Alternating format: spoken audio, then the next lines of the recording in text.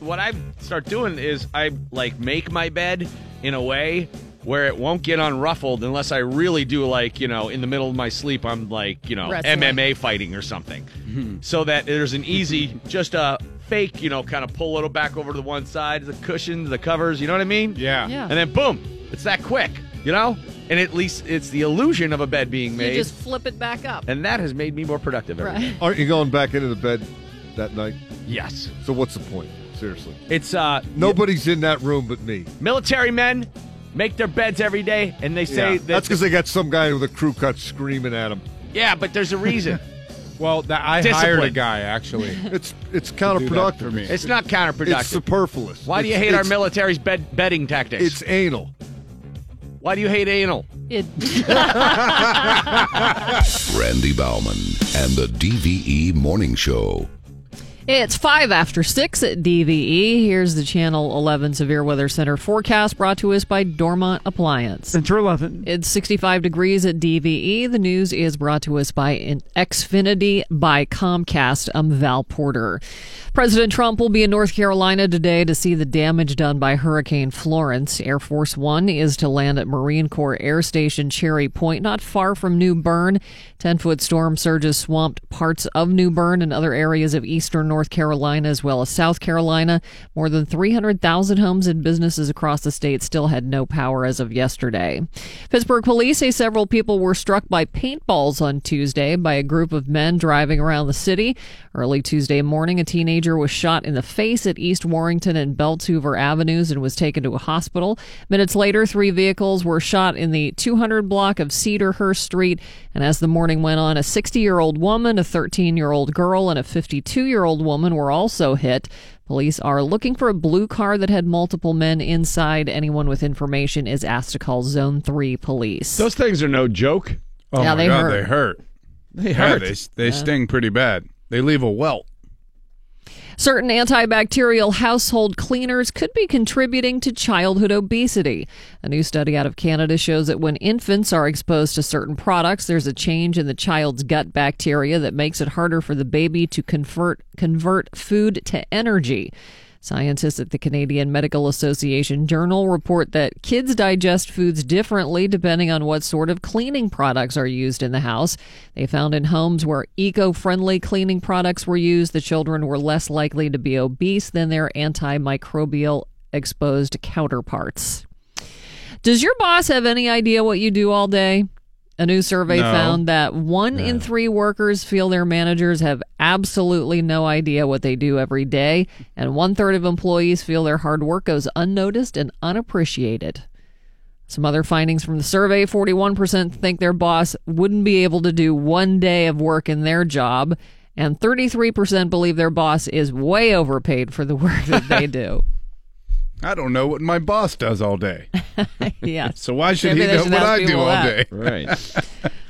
The ratings for the Emmys are in. They are not good. Only a little more than 10 million people turned into NBC for Monday night ceremony, which is the smallest audience ever for the Emmys. The show's been criticized on social media, with people calling it an elongated Saturday Night Live with Michael Che and Colin Jost as the hosts of the show. Fred Armisen and Maya Rudolph did a recurring bit throughout the show that if you look up Fred and Maya, search it on Twitter, it is unbelievable. It's nearly 100%. This is awful. They did a bit that I didn't see it. I just know it was getting panned. I'm like, well, how bad could it have been? So I typed in their name, and I just wanted to see what some of the critics might have been saying about it. Dude, I've never seen anything that widely. Everybody agreed whatever they were doing was terrible, and I think they're both geniuses. Right, they're funny. They're funny as hell. So that broadcast did not go over well. Also, I didn't know the Emmys even happened. I was just going to say, I felt like it was not very well promoted. I remember seeing it late last week and then totally forgot about it. Right. I think everybody was with you on that. Like, everybody forgot about it. Maybe nobody cares that much about award shows. I think people right now are a little leery it's of just me. celebrities, too. I think people have had their fill of celebrities. Like, they made the big announcement, we're making all these changes to the Oscars broadcast. We're cutting it down to 3 hours. I know. Like, what? Gee, thanks. We're only going to write books that are 1,100 pages from now on. I think the Me Too thing has people pretty jaded about Hollywood. Sure. They think these people, if they're not out and out predators, they're hypocrites. They don't want to be Liberals. Yeah, they don't want to be lectured politically on the other, end of the spectrum. So, Which they hit quite a bit, even though they made jokes about it. It was brought up in the clips that I played yesterday. the Me Too stuff? Yeah. Yeah, oh yeah, for sure. It didn't seem like it was overly bashing the president. No. I Seemed don't. like nobody said his name, I think. Yeah, I the whole don't night. think so, but it was definitely a presence in the show. Also, when the same shows are nominated and win all the time, I mean, Game of Thrones won a bunch, No shocker there. The Amazing Mrs. Maisel or whatever, nobody watches that show. Bless Yeah, you. because it's on Val's allergic Amazon. to even mention of it. it's on Amazon Prime, I guess. It's very good. I just thought it was very niche. And the other thing is, and I didn't realize this, but it was pointed out in an article I read, like 70% of the shows that won were shows about show business. Who votes on the Emmys? Me, Rick Seaback. Rick Seaback, no. Francisco Cervelli, no. Happy Amity. I think SAG members, it- don't they? No. Members of the television and Foreign press? No, that's the Academy. Academy, whatever. I don't know who I don't Emmy know voters are. Don't ask me hard questions like that, Val. I have no idea. Bob Seger and the Silver Bullet Band are set to launch their final tour after 5 decades on the road and in the studio. The appropriately named Travelin' Man, the final tour will get underway November 21st in Grand Rapids and runs through May 2nd in Houston. Meanwhile, additional shows will be announced soon, including dates in Vegas, San Diego, and Vancouver, and hopefully Pittsburgh, because there was no Pittsburgh date on that initial list. And let me tell you, that show is incredible. Every freaking song. Don't you feel like he got passed over or lumped in with the whole arena rock era and kind of was like forgotten because he stopped making music? Because to me, he is Midwest Bruce Springsteen. Yeah, I don't, and maybe I'm wrong. I feel like he doesn't get the credit or attention he deserves. Because, like I said, you go to see him and it's Nothing but hits. every song. It's all hits. So when I call up Bob Seger in our archive, the song list of and these are like we have a bank of songs that's basically just hits, and in that bank of songs, the Bob Seger and Silver Bullet Band catalog goes forever. It's like Zeppelin, Beatles, Springsteen, Stones, Seger, and I don't know who else even has nearly as many hits. Yeah, he's Honestly, Val. Petty, maybe. Petty. AC/DC. Petty. Yeah, both of those are good choices. But Turn the Page, Like a Rock, Against the Wind, Traveling Man, Beautiful Loser, The Fire Down Below, Rock and Roll Never Forgets, Main Street, Against the Wind, Her Strut, Hollywood Nights, Come to Papa, Still the Against the Same. Wind. I mean, Kathmandu. You'll Accompany Me, Sunspot Baby, Feel Like a Number. Even in the 80s. Against the Wind. I don't know when Roll Me Away, if that was 80s or like 1990. I mean, he was still writing good songs then. Horizontal Bop, Trying to Live My Life Without You, which was a That's another remake. good one. But But it's still great. Betty Lou's Getting Out Tonight. Come on. I hope he comes back. We've to got Pittsburgh. Tonight. Right now, I think Cleveland and Columbus are the closest. I'm going to go see him again. Is that the concert where you were at and some old guy was burning J's the whole time? Yeah, he had a cigarette case full of joints. And what I thought was a hooker. Tremendous. And then it was pointed out to me by that guy who was listening Oh my God. that it was his. That wasn't a hooker. That was his. I think it was his niece or something. I don't know. Seemed. Not a hooker, though. I don't know. It was kind of Ozarky, It was a weird. You're on it now. She's I'm training to be a so hooker. into Ozark. You're watching Ozark, right, Bill? Yeah, Randy did. Randy finally got on I board. jumped in. it's awesome. I thought it was about fracking, but it's not. It's very good. And I found out over the weekend the woman who plays Darlene Snell. She's the couple that has the poppy farm. Oh yeah. She's from Pittsburgh. Is she really? Yeah. Oh yeah, Of course she is. What absolutely. was I even thinking? There's got to be a Pittsburgh connection. I tried to dive down into that last night a little bit about that woman and her Pittsburgh connection, but I couldn't find much. There's very little. Yeah. It's just that she was born here. Yeah. It's word of mouth type stuff. Like, you got to hit the streets. You got to know who to talk to. How far into season 2 are you? 2 episodes. Oh, you're further than me. I haven't started the second season. Oh, yeah. Joe finished it, and I have 1 episode left. It's so good. How many episodes? 10. 10. It is a good show. It's so good. How How come does that it? I was just going to say, how does it not get Emmys? How's that not get an Emmy? What the hell? Well, did it for the first season? Because No, wasn't there a big break in between? Yeah. Yeah, like a year. It probably got nominated 2 years ago. I don't Finally, know. Bob Seger and Ozark. That's all I want. actor Tom Arnold filed a police report over a confrontation with producer Mark Burnett. The report alleges Burnett committed battery on Arnold at a pre-Emmy Awards charity event in Century City, California. Arnold filed the report with the LAPD, but the agency said there have been no arrests in the matter. Tom says Burnett choked him during a scuffle, but Burnett's wife, Roma Downey, implied that she got a bruise in the scuffle when Tom attacked her husband, Mark Burnett. As Tom Arnold debuted his TV show, The Hunt for the Trump Tapes, which I think was last night. Give me a on break. Viceland. Give me a break. He is supposedly searching for damaging tapes from Trump's years on The Apprentice, which was produced by Burnett.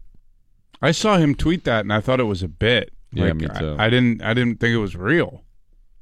Partly sunny, 80 for the high today. It's 63 at DVE. Every time I hear the name Tom Arnold, I think of Craig Gass. I was supposed to do the roast of Cheech and Chong, and I got bumped at the last minute for Wilmer Valderrama. Oh, dude. Yeah, because I wasn't a known comedian, Right. and Wilmer Valderrama was on that 70s show, which Tommy Chong was on, so it was more relevant. Right. And Tom Arnold asked me, he goes, I don't even know who he is. Like, who is Wilmer Valderrama? And I told him, I go, he was on a TV show. Oh, you know what he's famous for? He's famous for having sex with, like, apparently he's been with, like, Lindsay Lohan and Britney Spears, like, everybody, every starlet. Every starlet, exactly. And armed with that information, literally 5 minutes later, Tom Arnold's on stage and he goes, "Hey, Wilmer Valderrama's here. Wilmer, hey, hey, buddy, good to see you. Hey, I don't know anything about you, but I know that apparently you've had sex with Lindsay Lohan. Wow, I guess it is possible to bang somebody's brains out."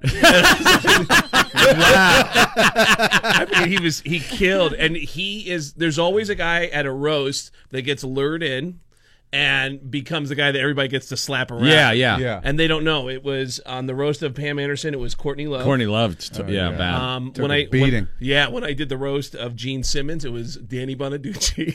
Oh, good. Who Danny, he was just sitting there like people were going, Danny Bonaducci is here, man. Danny, it is so weird to see your face without the letters TMZ underneath it. And they were killing him. So Tom Arnold's getting destroyed. And he finally go, all right, ladies and gentlemen, please welcome your next comedian, Mr. Tom Arnold. And they said some other crappy comment about him, and he walked up and he said, all right,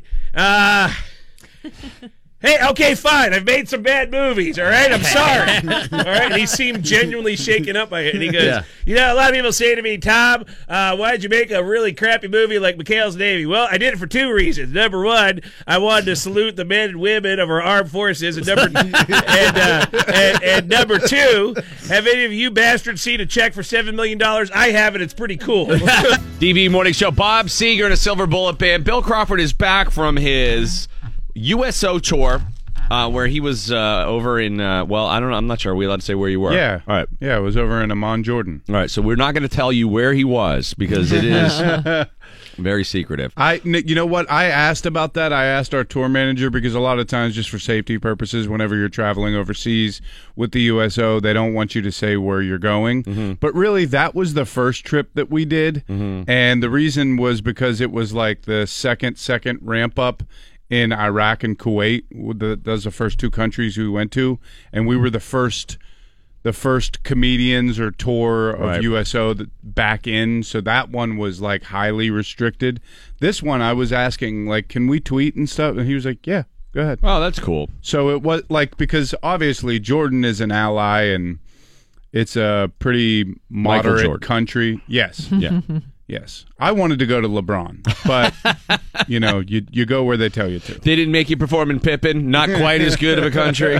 That's so cool that you get to do that. I'm It so really jealous. it's an amazing experience that I wish everybody could get to take part in. Aside from how cool it is that you're supporting our military who are stationed abroad, the fact that you're able to travel like that with Steve and Steve Simone. Oh yeah, and Mark Ellis, who's hilarious. I just met him, and he's a really good comic. That's quite an opportunity, man. It's just so cool, and we're all real proud of you for going over there. Your and doing third that. time. That's great. The USO is such a top-notch organization that everything that they do is just the gold standard. They fly, like they sent a car service to and from my house. Mm-hmm. So I got basically a limo to the airport. Nice. They fly you business class, which is, on an international flight, that's so lifesaver. fancy. everything. Yeah. With the chairs that turn into the beds, and you have your own little cubicle, and it's just free beers and everything the whole trip. Free beers. USO's great. Free beers. And then you get access to all the business lounges, and then when they put you up in a hotel, they put us up in this hotel in Amman, Jordan, that was unbelievable. We stayed on a base one night, because after a certain hour they're not allowed to drive. So we stayed in a tent one night, but it's just the accommodations are just, they treat you like a diplomat. That's awesome. It's amazing. Maybe we should do a broadcast at the 9/11 Airlift Wing and Moon, since we can't go overseas. Well, why can't we go overseas? We should I try don't to figure know. that out, because there's plenty of DVE listeners over there. Really? Oh, yeah. I met Yinzers all weekend. It was amazing. People were coming Yinzers up. in Jordan? Yeah, people were coming up to me wearing Yinzers Permane in the Bros Middle t-shirts. East. And, Oh, we should take some Steelers with us. I what bet I'm we can saying. get Alejandro Villanueva on board. All right, look, we'll get into this a little bit more later on, and we got a lot to talk about today as the drama continues. Merrill Hodge will be joining us. Big Cat from Pardon My Take podcast, Barstool Sports, will be on the show later on this morning. Mark Madden will be joining us as well. We'll have the Tomlin translator, Mike Pursuta, next. DVE. DVE Sports. All right, Mike Pursuta with your sports right now on the DVE Morning Show, and Coach Tomlin speaking with the media yesterday. A lot to talk about. Sports this hour brought to you by Hubbs Auto and Truck Supply. The Antonio Brown meltdown has reached critical mass. man.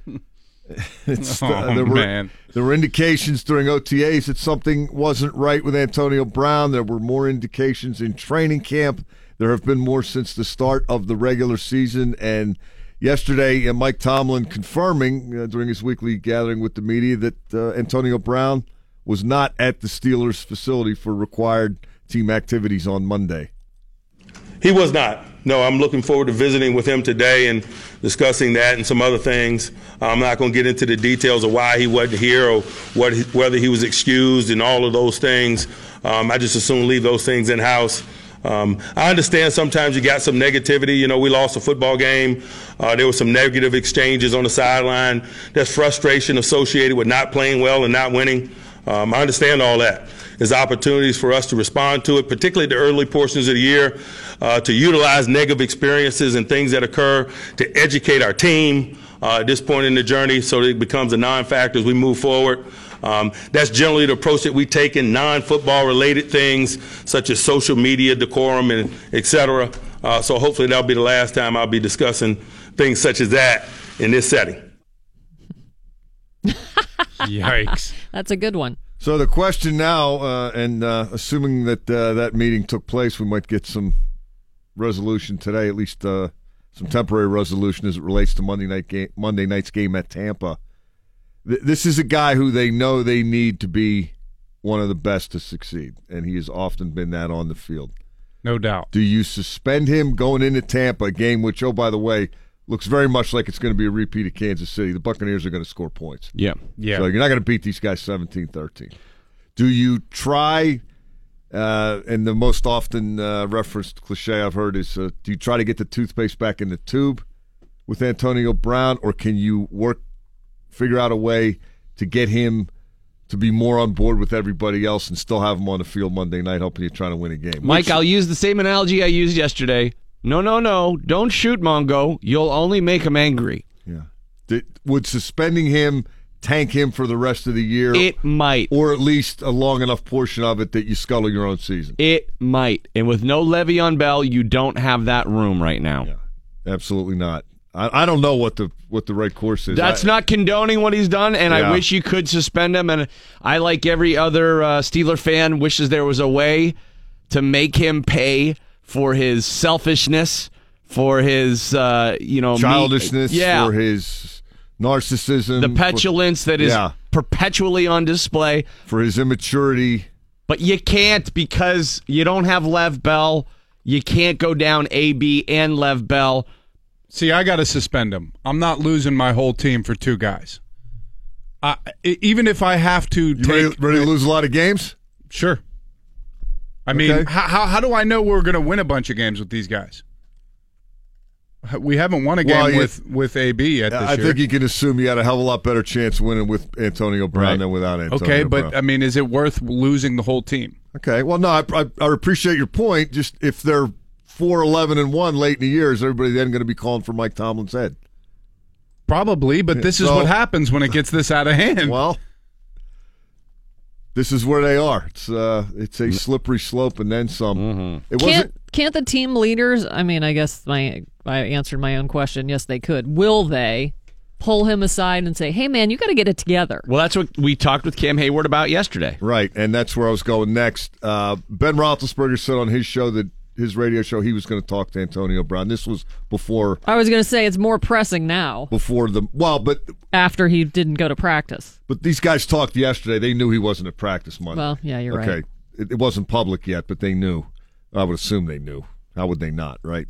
They were there, yeah. Ben Roethlisberger said he intended to talk to Antonio Brown. Ramon Foster on a radio show said that Marquise Pouncey intended to talk to Antonio Brown. And right here on DVE, Cam Hayward said that somebody was going to definitely talk to Antonio Brown. He's always his own man, but that doesn't mean you can't talk to anybody or be there for them.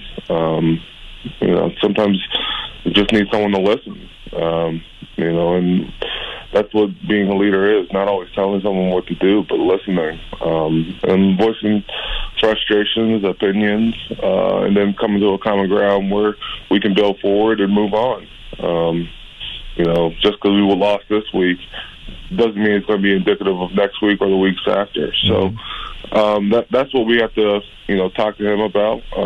We'll talk to him in-house.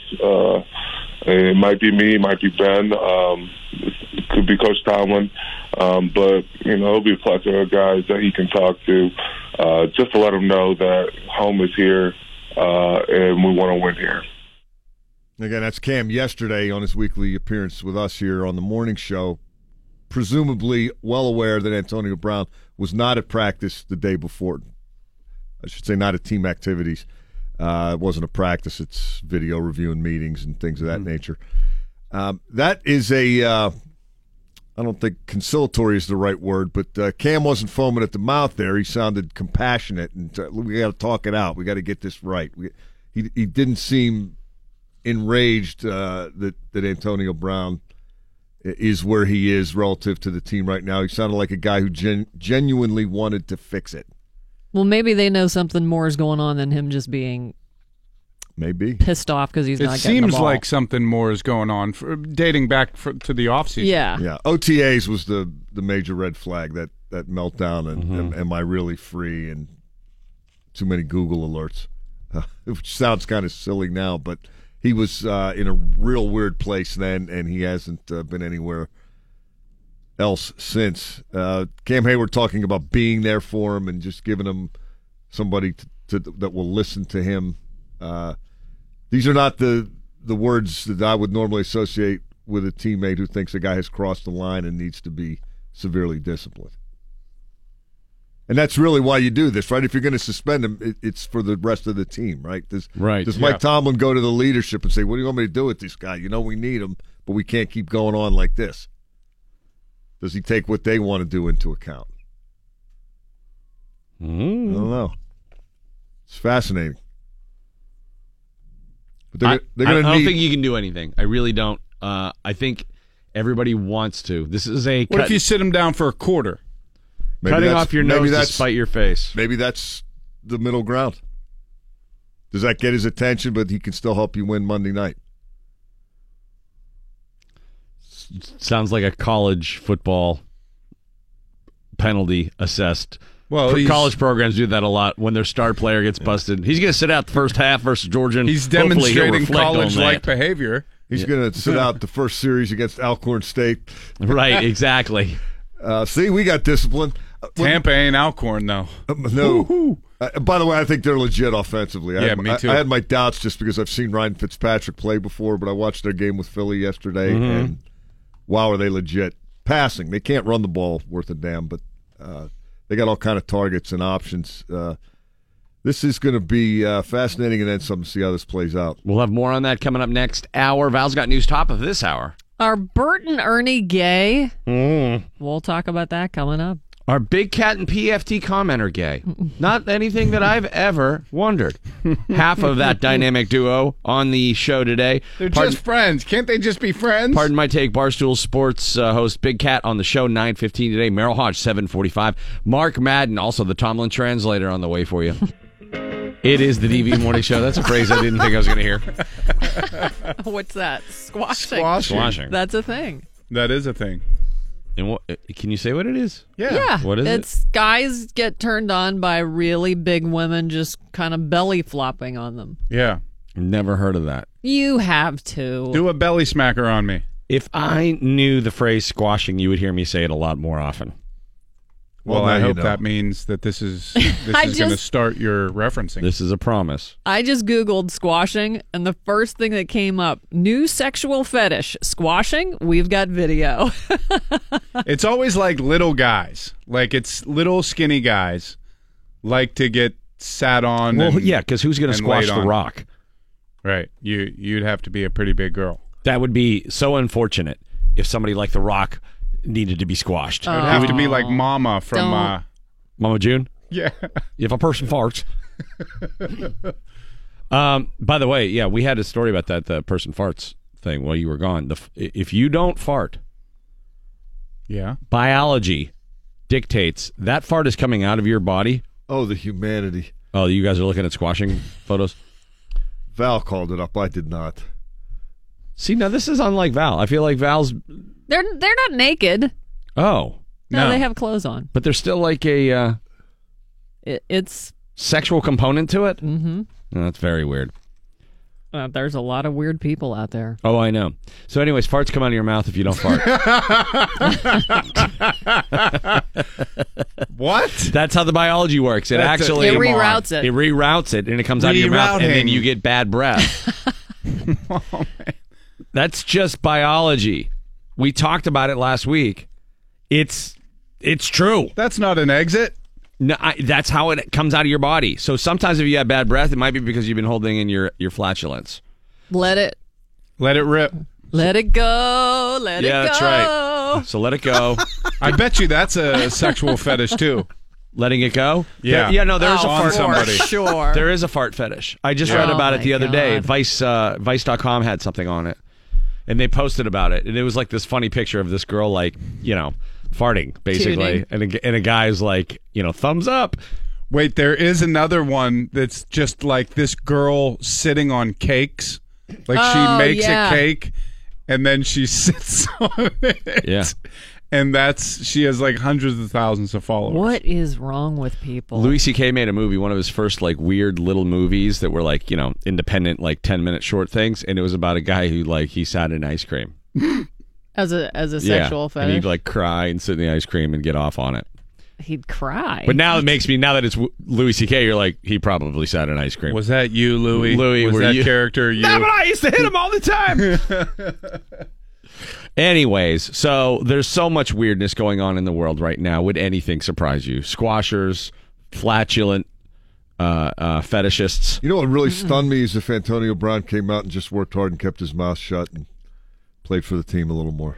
I can't even imagine that. Maybe we should get him squashed. I don't. Booming. Maybe that's what he means by booming. Just have Jay Wobble climb up onto a ladder.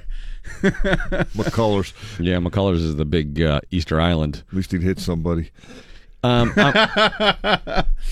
Yeah, I don't know if there has ever been one, much less two superstars on a team that has drawn the ire of their fan base and become basically the villains of their own fan base, quite the way Le'Veon Bell and Antonio Brown have. Has any other player in any sport been this important to their team's success and also reviled by their fan base? It's a really interesting question. I'd have to think about that. Because none come to mind. Sure, there are those guys who, people get pissed at once in a while. We got two of them on this team. Two. I don't know if AB is reviled. He does have his defenders. Le'Veon is getting fat on a jet ski in Miami right now, putting out, EPs and he like the fan base definitely hates him. Did you guys see the pictures of Le'Veon on the jet skis in the boat? I did not. He looks like Deuce Staley. I don't recall anything coming up with him when he's signed and playing. Who, Le'Veon? Yeah. Other than the pot when stuff? he gets suspended, yeah. Yeah. I mean, which, by the way, on my USO tour, I met the cop who pulled him over in Ross Township. Swear to God. Seriously. Yeah. Wow. He's in the military. That's awesome. He's like, I pulled Le'Veon over. I'm like, well, could you get back there and go pick him up in Miami? Extradite him to Pittsburgh? He's on a yacht partying with all of these, super scantily clad women. It's like a rap video. Yeah, solo cups. He's celebrating the release of his EP. He dropped a single, I heard. An That's EP. not like him. He usually doesn't drop anything. So there. Yeah, it sounds more like. Never mind. Lev has been spending his time off down in Miami, and he's just relaxing. Yeah. I mean, what do people think he's going to be doing during this time? I don't know. Maybe spending some time with his kids. Or working out. Probably not going to get Dad of the Year this year. Getting in football shape. Again. How many kids does he have? A lot. Lev does? Yeah. He has a couple. Yeah. Same exact age. A couple's not a lot. Same exact age. And oh, that's right. I forgot about that. Remember that? Twins? He has at least 3 or 4. Oh. He has at least 3 or 4 kids. Okay, and he's 26? In different. Well, it looks like he does drop something once in a while. He's like Johnny Appleseed. But yeah, I mean, I think the more these videos keep popping out, it's just the worse it looks. Will he get booed when he comes back? Oh, my no question. God, yes. The team was booed roundly in the first half this past Sunday.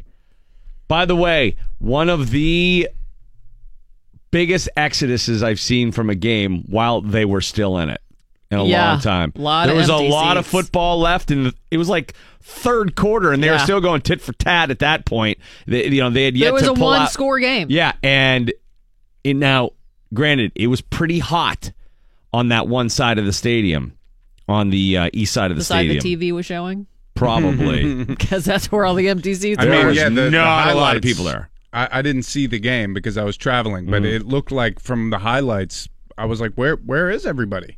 Brutal. I was like that whenever the Chiefs threw the ball. All right, we've got more with There's Kelsey. Shouldn't there be Why a is he defender? wide open? Merrill Hodge next hour. Big Cat from Pardon My there's Take and Bostic. Barstool Sports, and Mark Madden later on this morning. Val's next. Are Bert and Ernie gay? Uh-oh. The Muppet sexual orientation talk. They're puppets. Why? I mean, they don't have junk. Maybe they do. How do you know? Have you ever seen Bert and Ernie with no pants on? I haven't, and I want to make that clear. Kermit and Miss Piggy got married. A big nerfy wiener. Bill Crawford is back from his USO tour, where he was over in, well, I don't know. I'm not sure. Are we allowed to say where you were? Yeah. All right. Yeah, it was over in Amman, Jordan. All right. So we're not going to tell you where he was because it is very secretive. So it was because obviously Jordan is an ally and it's a pretty moderate country. Yes. Yeah. Yes. I wanted to go to LeBron, but you go where they tell you to. They didn't make you perform in Pippin. Not quite as good of a country. Randy Bauman and the DVE Morning Show. All right. It's getting worser and worser, Steeler fans. It seems like the last hour things already got worse. What happened? Just because we keep We learning. just woke up. So early. We keep learning more. So, did you guys know Le'Veon Bell, aside from being down in Miami and celebrating his EP release, which looks terrible, even the party looked pretty lame to me, Sure. personally. Great football player, terrible rapper.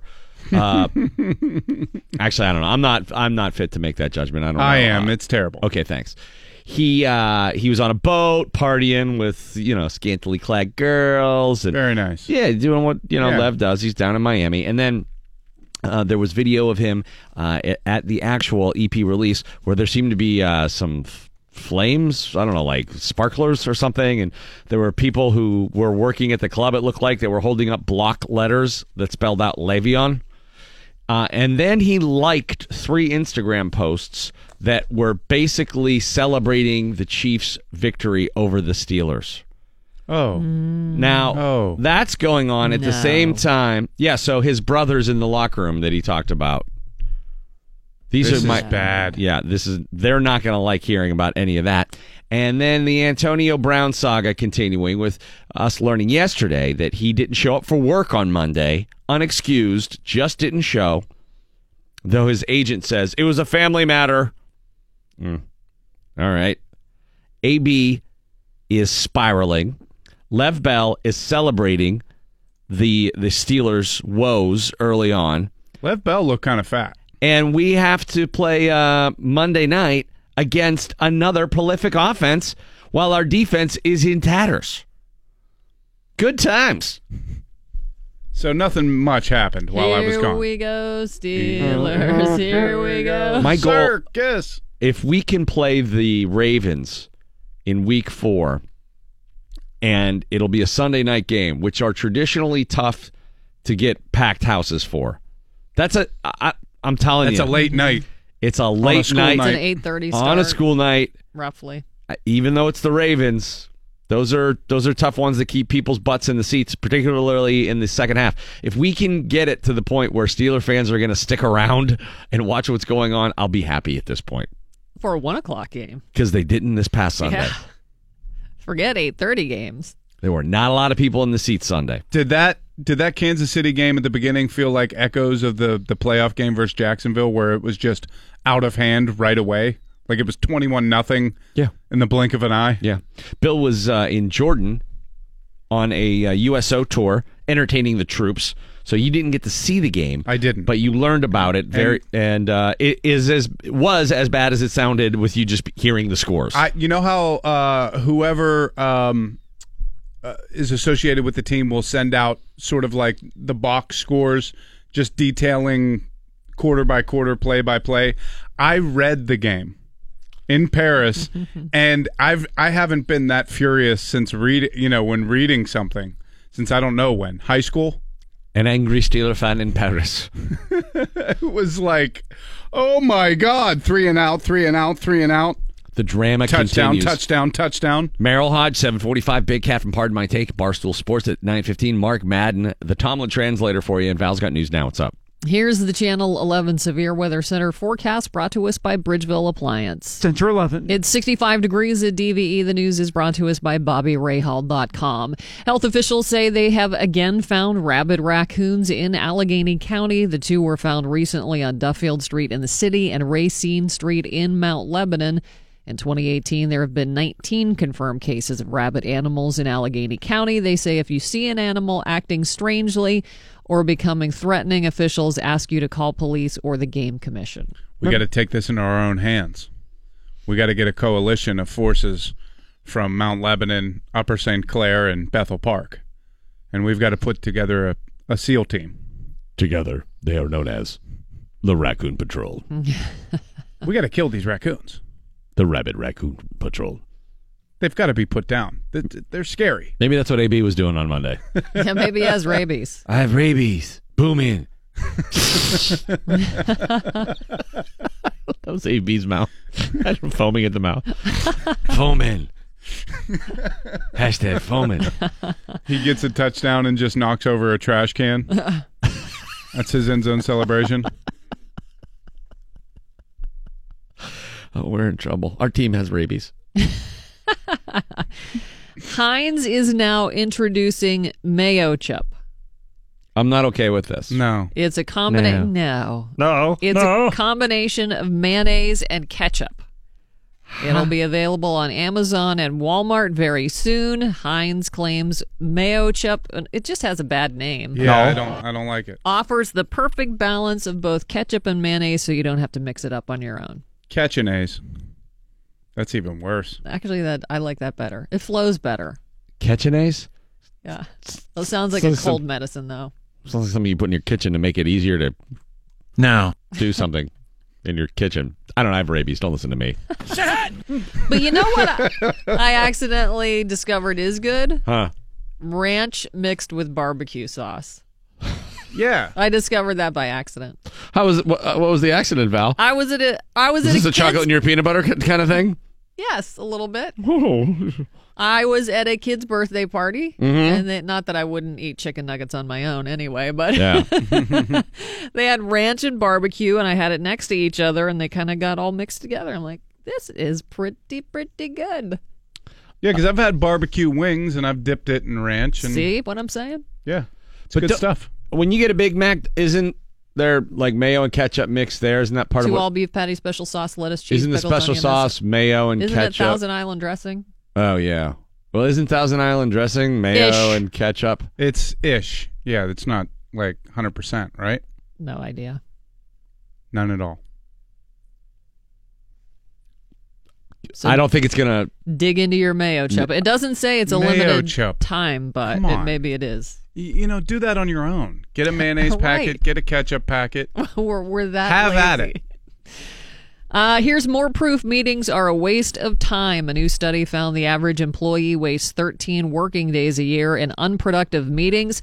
The study found the typical employee spends 187 hours, roughly 23 days a year in meetings. According to employees, 56% of those meetings are a waste of time, totally. Val 66%. hates our meetings. Val only does these stories to just illustrate how exactly. much she hates This our No. meetings. This is Val making fun of Hate Really? unproductive meetings. you. Which are our meetings. I don't mind meetings as long as we get down to business. In Val's I got defense, stuff to she do. already heard me and you be dumbasses for 4 hours, and then when we go into a meeting and keep doing the same thing, It's overtime, it's baby. just Dumbass she had overtime. enough of our shtick. Plus, usually one of the four of us is zoning out, so people are just like derailing conversations by Yes. themselves in corners, and it's like, next. What's next on the agenda? Let's go. I think our meetings are very productive. They're bonding I like our experiences. meetings because I'd rather us go to being lunch. clowns in the meeting is proof that even if these microphones weren't here, we'd still be We'd jagoffs. still be idiots. 66% of respondents admitted they make excuses, even calling in sick, to avoid meetings. Maybe that's what AB was doing on Monday. He still want to have meetings. Maybe, because that's It's meeting feeling day, right? productive. And I had rabies.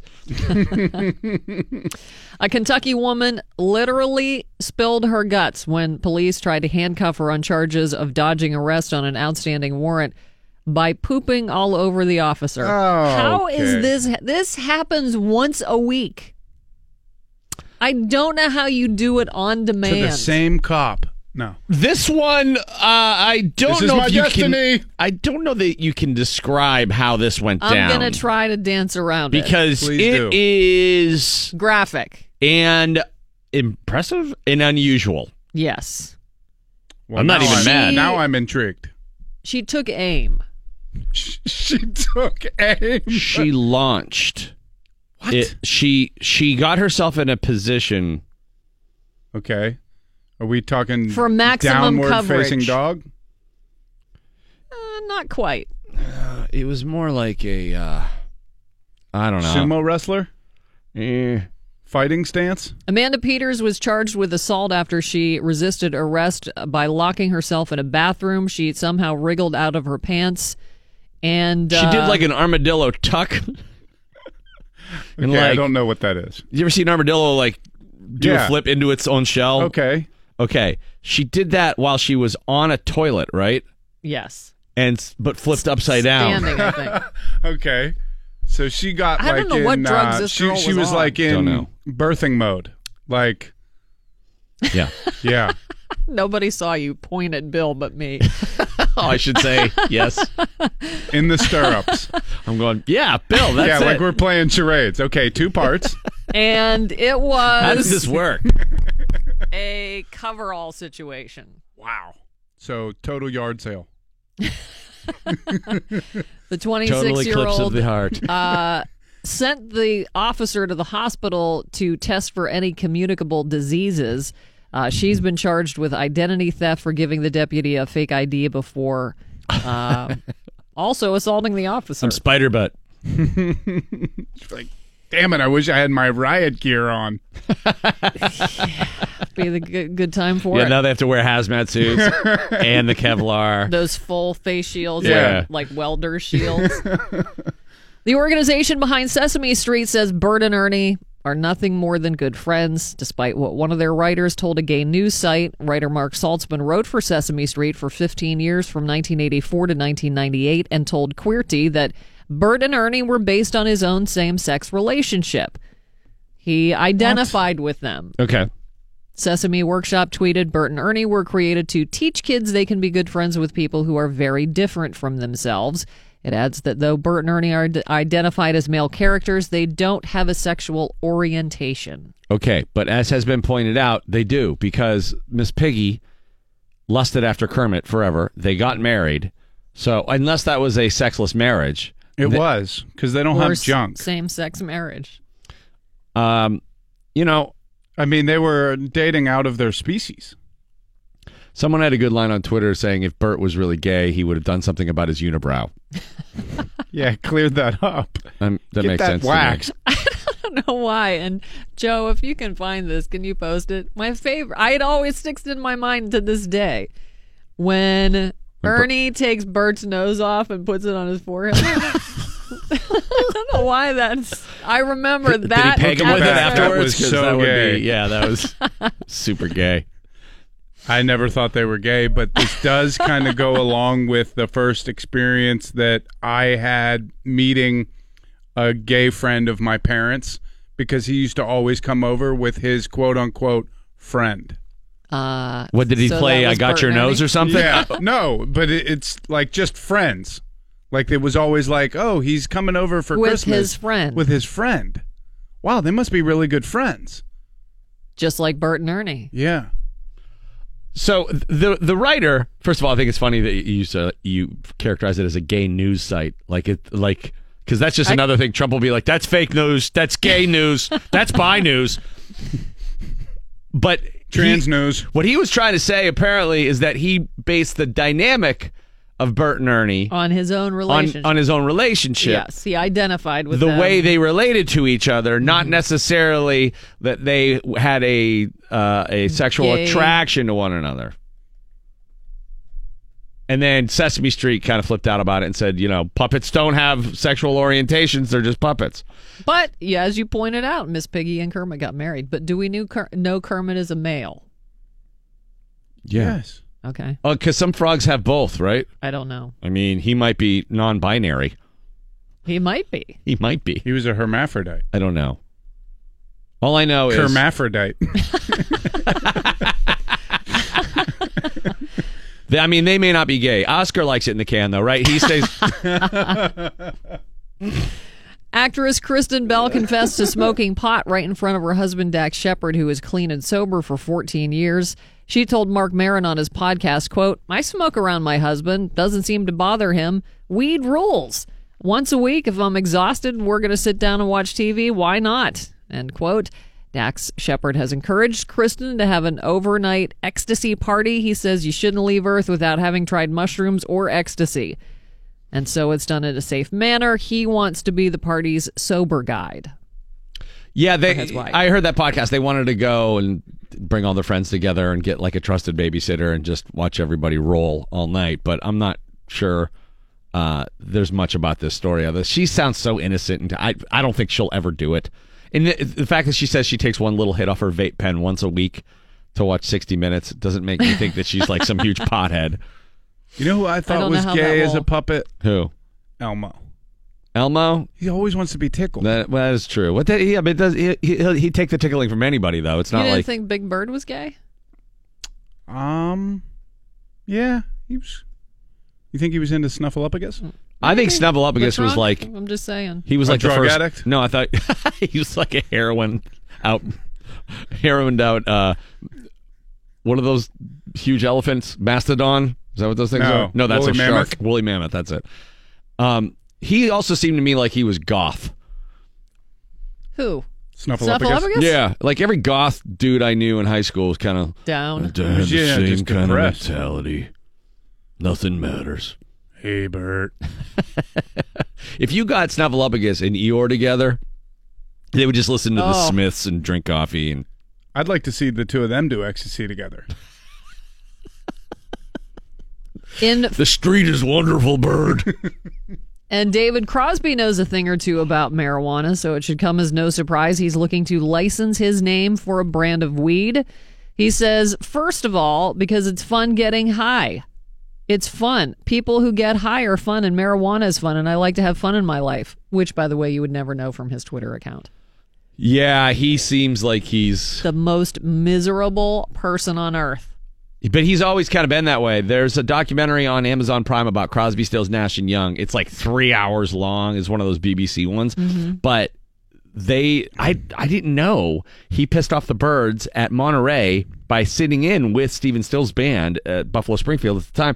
And then he starts just like getting on the mic and he's going, I want to remind everybody that the president was killed by the CIA. There was 4 shooters and all this stuff. And I'm like, how is this not more prominently referenced? No, right. You know, like at the Monterey Pop Festival, David Crosby is on stage screaming that Kennedy was killed by the Conspiracy CIA. theories. Yeah. Well, that doesn't make me want to get high with him. He said, I like it for music. I like it for sex. Ew. I like it for going to the museum. I like it for a whole lot of reasons. I approve, so I have no problem trying to aid some company in selling marijuana products to the world. I believe marijuana should be legal everywhere, and I want to reinforce that to the degree that I can. As for what will differentiate his brand from others, he says, not to take anything away from my celebrity friends with their names on marijuana products, but I've been a serious cannabis connoisseur for about 60 years. Also smoked so much crack that they had to rent a private jet so that he could smoke crack all the way to rehab one time. And didn't they have to buy back a car that he sold to his crack dealer? Something like that. Oh, yeah. No, he stole the pink slips after the dealer died. Graham Nash told that story on the show. Yeah, Graham Nash, they were fighting at the time. That was a fun interview. All right, we do have to take a break, and we're going to come back. Mike Pursuta, I mean, the AB situation right now seems to be taking center stage. The Steelers have many problems, though, and they are great. Merrill Hodge coming up at 7:45, the Tomlin Translator, and more on what went down yesterday at the press conference with Mike Pursuta next. DVE Sports. All right, Mike Pursuta here with your sports. Coach Tomlin speaking yesterday. There is a lot to talk about, Mike. The AB situation seems to be the most salacious, but maybe not the biggest of the Steelers' problems. Oh, they got a lot of problems as they get ready for Tampa on Monday night. Sports this hour brought to you by Blackish on My 22. Mike Tomlin confirmed yesterday that Antonio Brown was not at work on Monday, didn't show up for team activities, and because of that, Tomlin said he intended to have a talk with Antonio Brown yesterday. Again, I'm going to visit with Antonio, and I tend to do so today. I just haven't done it yet. I may or may not provide details relative to some of the things that you guys are asking. I just want to stay focused on what's real and what's important, our preparation, and ultimately our play this week, and not only ours collectively, but his included. Again, this is about not showing up on Monday. It's not about tweets. It's not about sideline decorum or yelling at coaches. Has Antonio Brown crossed a line? That's what the Steelers have to figure out. And whatever they determine, they have to then decide what to do about it. It's not a black and white, cut and dried layup type of call, at least not from where I'm sitting, because you need this guy to win. Well, if players miss any kind of practice or meetings that are mandatory, that's a fine at the very minimum, right? You would think. I think you can send a message to your team without suspending him by giving him a fine, by maybe talking to the team in a manner that addresses AB, but says it more like, we all have to be more cognizant of, and then talk about all the dumb stuff that AB does.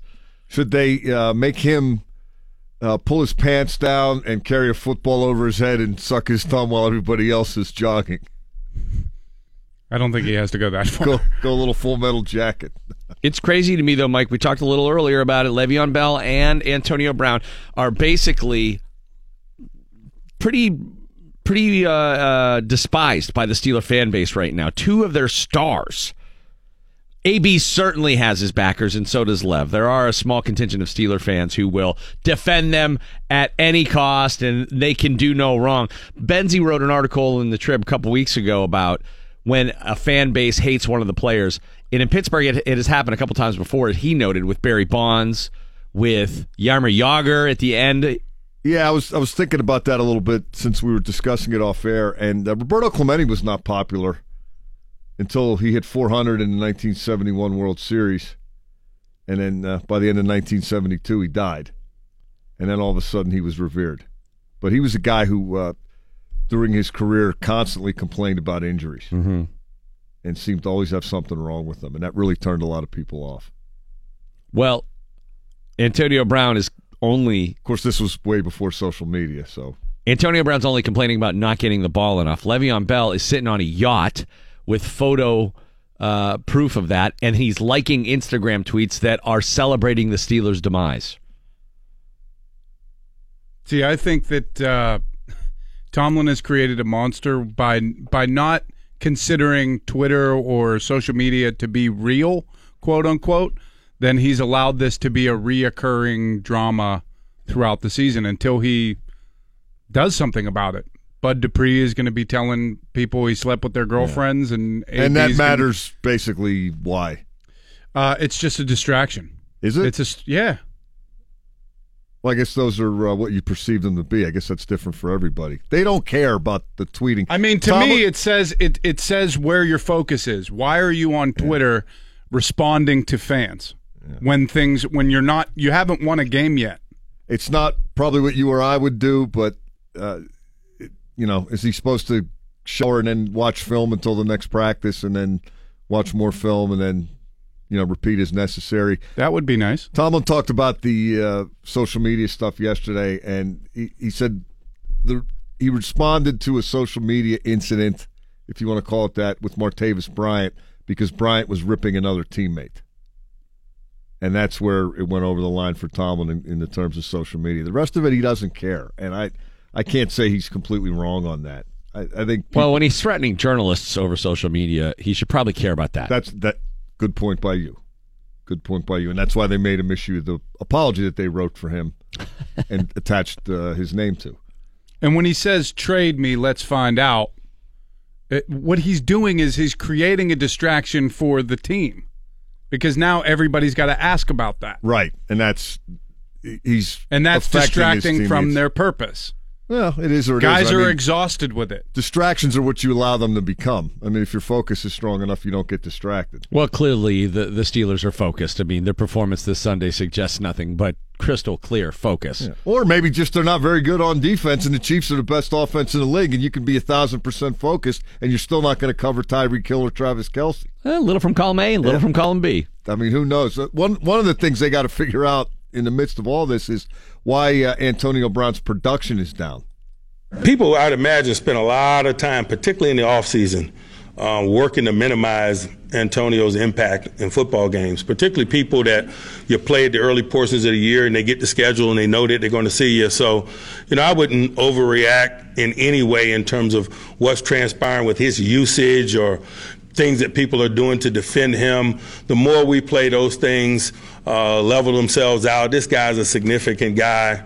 He's been a significant reason why we've been successful around here. He's going to continue to be.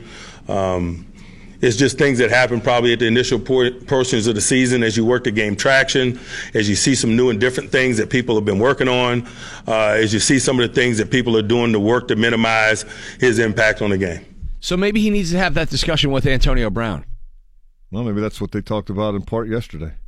Maybe they have been having that conversation, and Antonio Brown just hasn't been hearing it. Well, we have seen he's got targeted a lot, and his production relative to what he usually does is down. There's been a couple miscommunications with Ben Roethlisberger. Whose fault is that? Was it a bad, was the ball thrown in the wrong spot or was it the wrong route run? There have been a couple misses where he's been open and he's had a chance to make splash plays, and Ben hasn't gotten him the ball. Tomlin's point about stuff working itself out, Roethlisberger clearly can be better than he was in Cleveland. He was much better against Kansas City, but he can still be better than that. And I think this is a result of him not playing much in the preseason. Yep.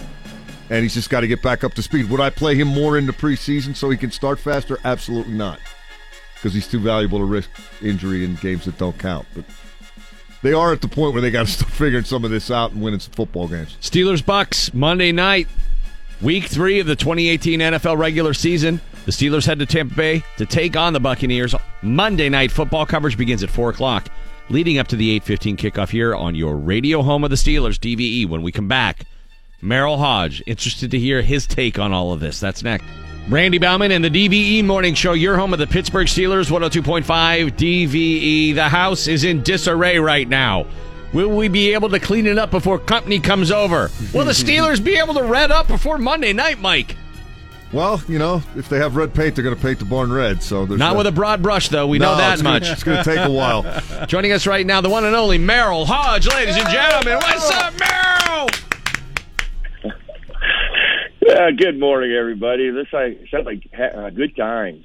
Well, good times. We're staying upbeat through the bad weather and the bad news concerning the Steelers. My first question for you is, which scenario is worse for the Steelers? AB missing practice Monday, not showing up at the facility anyways, his tirade on the sidelines, his tweeting to trade him to find out how much they'd miss him, or the defense?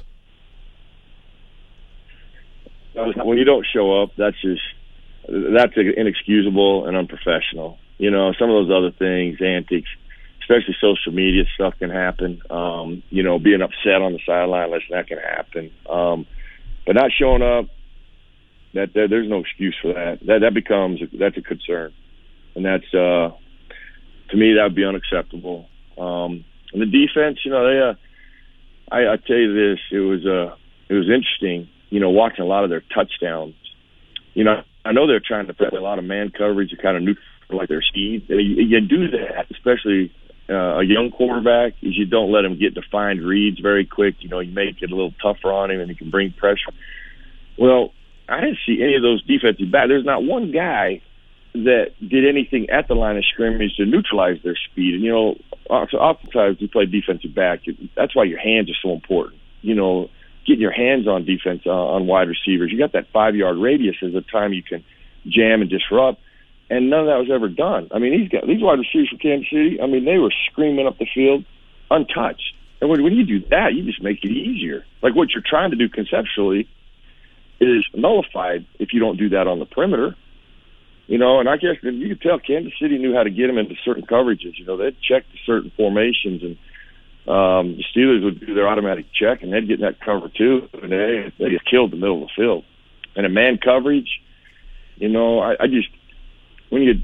always have a problem. Doesn't matter across the league when guys hang their hands on the side of their hips and then snap the ball, they leave them there. Like those are some of the most important weapons in that 5-yard radius. And when you don't use them, you give yourself no help. There's no chance of playing press man when you don't use your hands. And there's nobody any good enough just to run with people, especially on Kansas City. They got too much speed. Some of it was self-inflicted by not doing things that you would think you would do. So what I'm saying is you can clean those things up. But, Tampa, I don't know if you know this, but Dirk Cutter, their head coach, was my high school coach. And really? He is really one. Yeah, he was my high school coach. I have great respect for him. In fact, I learned a lot about just offensive football from him in high school. Then I played for his dad at Idaho State, even though Dave Craigthorpe recruited me. He became the head coach. His dad became the head coach. But in high school, we were doing we were playing we'd play in empty sets. We were playing pro style offense. He's just very smart. He does conceptually, I'm one of the smartest guys I've ever been around as far as a football guy goes conceptually. He does a lot of really interesting things offensively. So, they'll see some of the problems the Steelers had. And here's what happens in the NFL. I think most people know. Man, once you've shown you have a weakness at some things, you're going to keep seeing it until you show you can stop it. So what you're saying, Merrill, is that Travis Kelce had a big game. O.J. Howard, the Tampa tight end, had a 75-yard touchdown pass. So Tampa might throw it to O.J. Howard. Well, there's going to be no doubt about that. Think about this. They have Jackson on the outside who has the same type of speed Kansas City had. When you think of what they bring, actually, they bring one thing more than what Kansas City is. They have speed, the tight end that's awesome, and then they have another wide receiver who's big time, and he's a big body guy. You've got to get your hands on people like that. I mean, you got to win at the line of scrimmage. You got to make it tough on them. And if you don't do that, there's nobody. You're killing yourself when you don't do that. So, yeah, it's going to be. I mean, you hope that you don't have the same type of issues, but you're gonna see some of the things that gave you problems, and if you don't correct them, you're going to keep seeing them. But Tampa have the ability to challenge them. I mean, listen, they're creative too. They're good coaches. They're great coaches in this league across the board. They're going to do things that that the Steelers haven't seen, which is going to be another problem. Merrill, getting back to Antonio Brown. When you cross the line the way he has, not showing up, is there a way for a team to deal with that, short of not playing the guy in the next game or two? Let me say this. That should already been established. And here's what I mean by that. The rules are already in place, or should be in place. Listen, you meet a meeting, you don't play the next week, or you don't play the first half. That's why as a leader, anytime you make a rule and the punishment with it, well, it's not. No player should be shocked that they don't get to play the first half. I'm just saying if that was the rule and that's the punishment. Okay, but what I'm saying is this should already been put in place. If you're going to miss a practice, you're going to be late. Those things should have already been discussed. You already know the punishment. Now, if you don't serve the punishment, then that becomes an issue from a leadership perspective. Because I'll tell you this, from a head coaching position, if you're going to make a rule and then you're going to say this is the punishment, you better think of your very best player breaking that rule. Can I serve the punishment? Well, if I can't serve the punishment on my very best player, I better not make the rule. So I better think of my best player breaking that rule. And then if I want to be able to stand in front of my men and talk to them, and everything I say they're going to listen to and they're going to know I mean, I better serve that punishment. Now, I don't know what the punishment is, if there is a rule on that. I would think there would already be something in place. People missing practice and being late, I just got to believe there's something already in place on that. You already know what's coming down. So if you have a player did it, you don't come in my office and go, well, Coach, how come? No. You already knew the punishment. You chose to do it. This ain't you're doing it. You did it to yourself. I didn't do it to you. Don't blame me. You knew it. I gave you a heads up on this. So, I don't know what I know there's got to be some type of rule. They wouldn't just say that, look, you could be late and you don't have to show up and there's no consequences. I just can't believe it. There isn't. Merrill, it seemed to me that the Steelers' defense, aside from not knowing where they were supposed to be a bunch of times, you saw them pointing at each other and some miscommunication happening in the secondary. Maybe Terrell Edmunds having a little trouble acclimating early on in his NFL career. But there seems to be a real talent evaluation process with the Steelers in terms of who they've drafted, personnel choices through the years. Bud Dupree, Artie Burns, Sean Davis is having a hard time right now. Is this something that can be fixed? Is the talent there and technique and schematics need to be impressed upon them more, or do they got to work with what they got and hope for the best? That's a little question, Randy. And I'll handle it this way. Listen, you just talked about now I wasn't there at the game, so you saw that, and that was there evident, which would not be shocking because you got a bunch of new players back there. And Travis Kelce said he was wide open the whole game. Well, he was. And I'm going to tell you this. I watched. I got to see some of the tape, and I was like, I'll use it in segments. Like they could get the Steelers. Now I don't know this for a fact, but it just appeared that they knew that they could get him in cover two. They would shift and they'd do a certain thing, and they would get him there. And then when they did it, the Steelers, because there's so many new players and new faces, I'm not shocked by vision. I mean, that's kind of the growing pains you go through with stuff like that. So if you fix it, absolutely. Over time, you can work on that. Chemistry will come better. You'll become better. You're getting your hands on people at the line of scrimmage and just not laying and sitting them on the side of your hips. Can that change? Absolutely. Right. But here's my problem with some techniques. You're telling me they haven't already taught that? That's exactly what I say. A coach has all the power but no control. People walk inside the white lines of a football field. All bets are off. It's just like being a parent. You have all the power but no control until your kids leave the front door of your home. Then it's on them. That's how it is with players. They go out there. You cannot tell me that they worked on. Get your hands on them. We got 5 yards. We can love these guys. We attack. Get our hands on them. We ain't good enough to just stand there and turn our hips and run with them. They're too fast. That's why we put you there. So can you change that? Are you going to, what type of impact can you make once you start doing all the right things? Are you worth the first-round draft pick or whenever you drafted on that? You are who you are.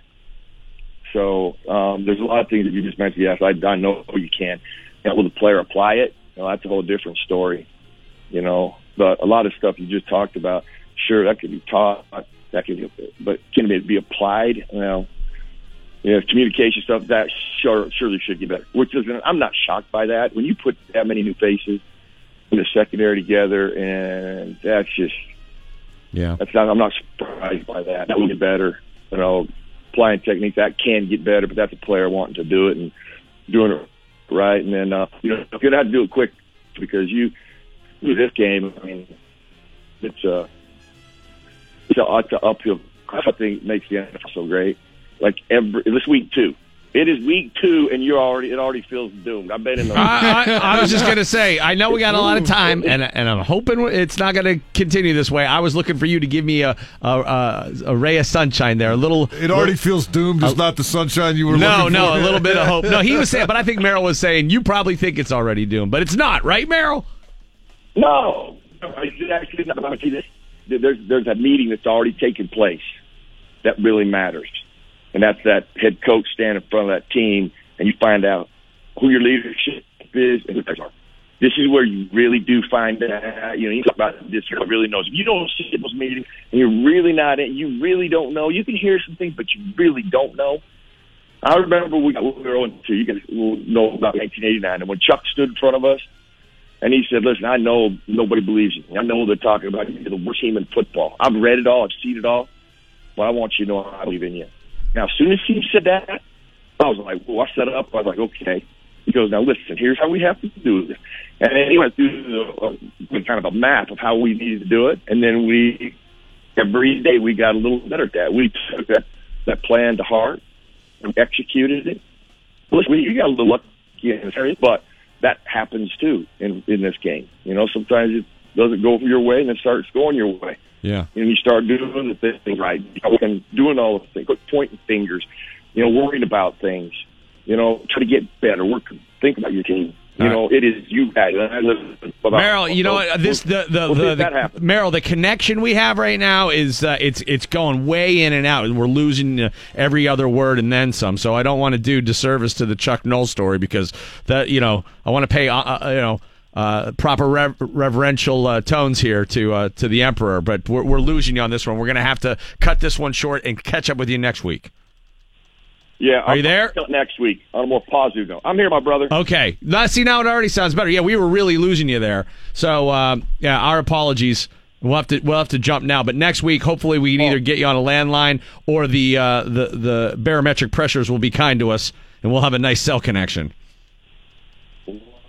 Yeah, so we already. Next week. Okay, man. Let's hope it's better all the way around. The Steelers and our cell connection there. That speech he was referencing is legendary. Chuck Noll told them after they got beat 51-0 and 41-10. He said, "Stop getting beat 51-0 and 41-10."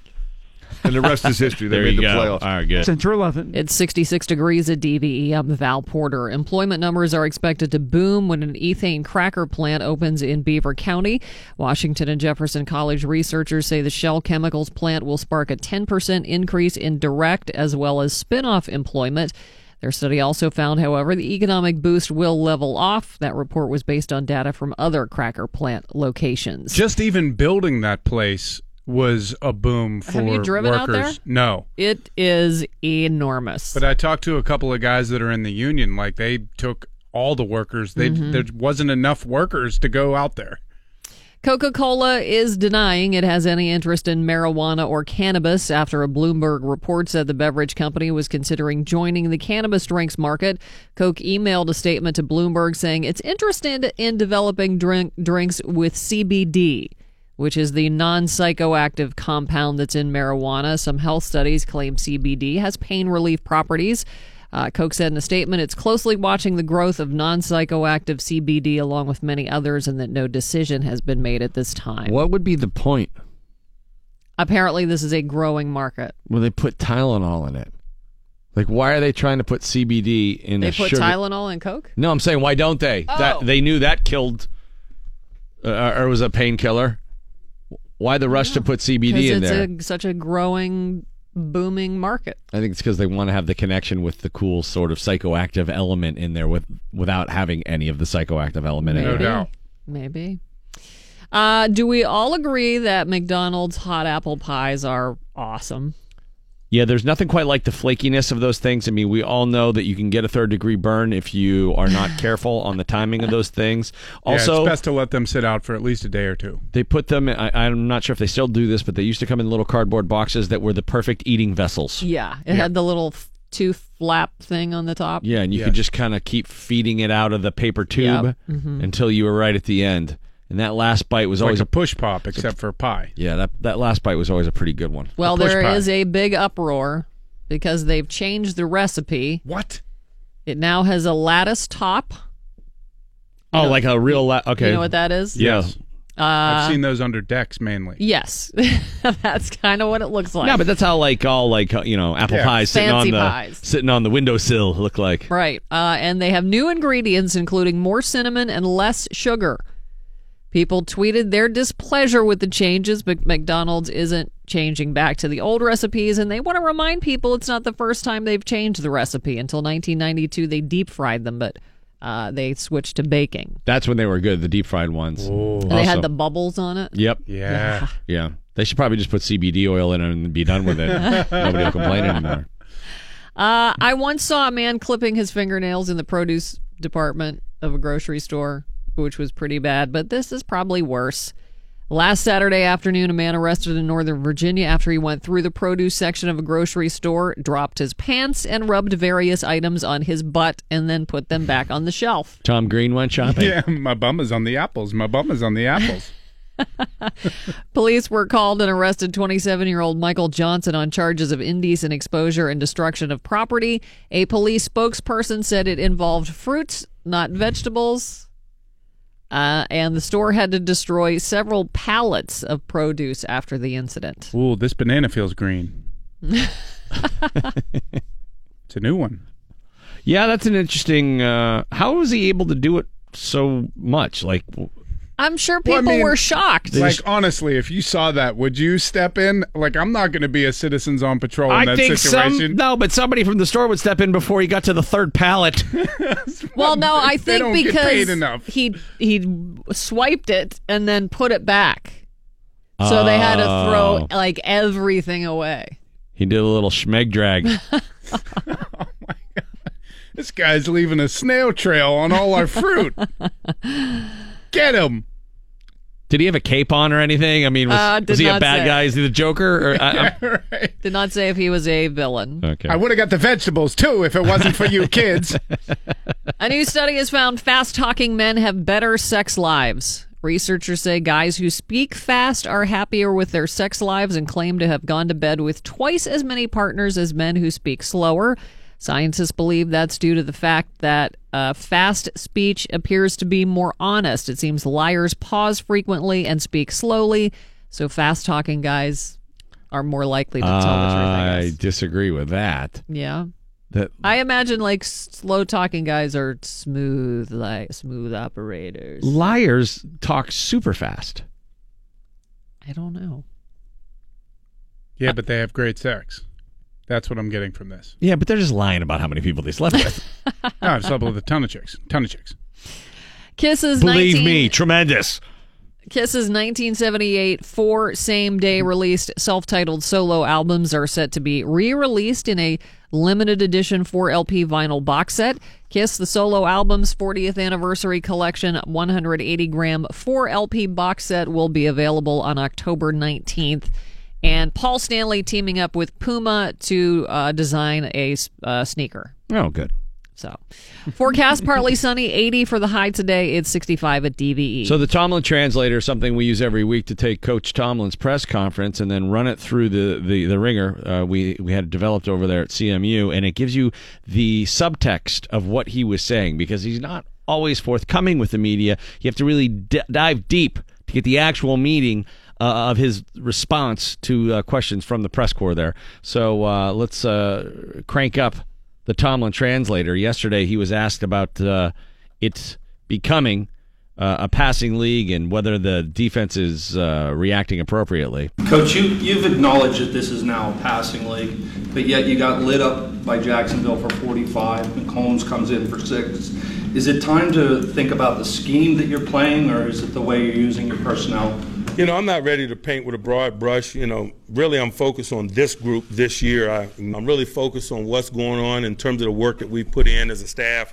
Okay, let's put it through the old through the Tomlin Translator. It's our scheme. It's our players. It's our coaches. It's our cleats. It's our deodorant. It's everything. We stink. This ain't no Jackson Pollock or Georgia Surratt pointillism bull. This is a male pouch tobacco painted onto the side of a barn. Bad. Got it. All right, boy. It's a dire assessment. I was kind of like those mail pouch barns. Yeah. Then asked about communication on the D. Communication in the secondary, a large part of the problem. It was some technical. It was some communication. It was popcorn. All right. The translator. It was popcorn, all right. Popcorn that tasted like ass and got caught in the back of your throat and we choked the whole game. Oh, wow. Okay. It's worse than I thought. Yeah, The worst kind of popcorn. Yeah. Do you make the calls down and down on defense? I do not, no. All right, through the Tomlin Translator, you make the calls on defense. I'm not gonna confess to captaining the Titanic when we're still floating around the iceberg. Yeah, that's probably smart. Mike, what was your reaction to Antonio Brown tweeting to a former employee that he criticized his place at Trey being let's find out? Again, like I said last week, I'm not going to openly talk about a lot of things that occur in social media. You could be chasing that always. Okay, so let's put that through the translator there. AB can do whatever he wants because he's our best player and we cannot win without him and without Le'Veon Bell. So short of Antonio actually murdering one of you hacks, I don't care if he tweets a picture of his Johnson as the 5th head on Mount Rushmore. He plays Monday night.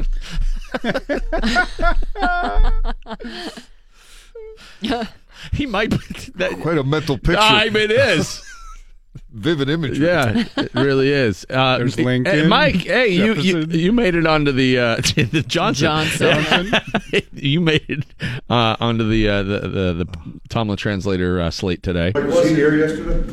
He was not. No, I'm looking forward to visiting with him today and discussing that and some other things. Okay, was AB there yesterday? And the real answer parsed. It doesn't matter what I say to him. Yelling at AB is like trying to tell a tree stump to do better.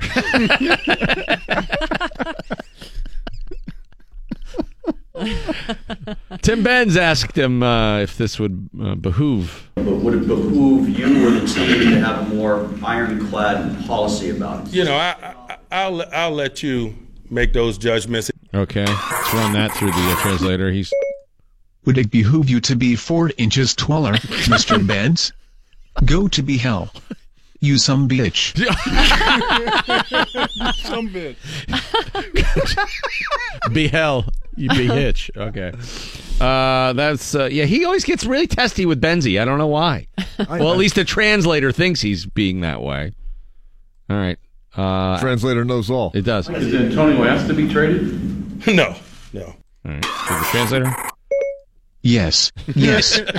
Every time he comes off the field without a touchdown, every time we run out of his favorite coconut body lotion in the locker room, every time we serve broccoli in the cafeteria, if it rains.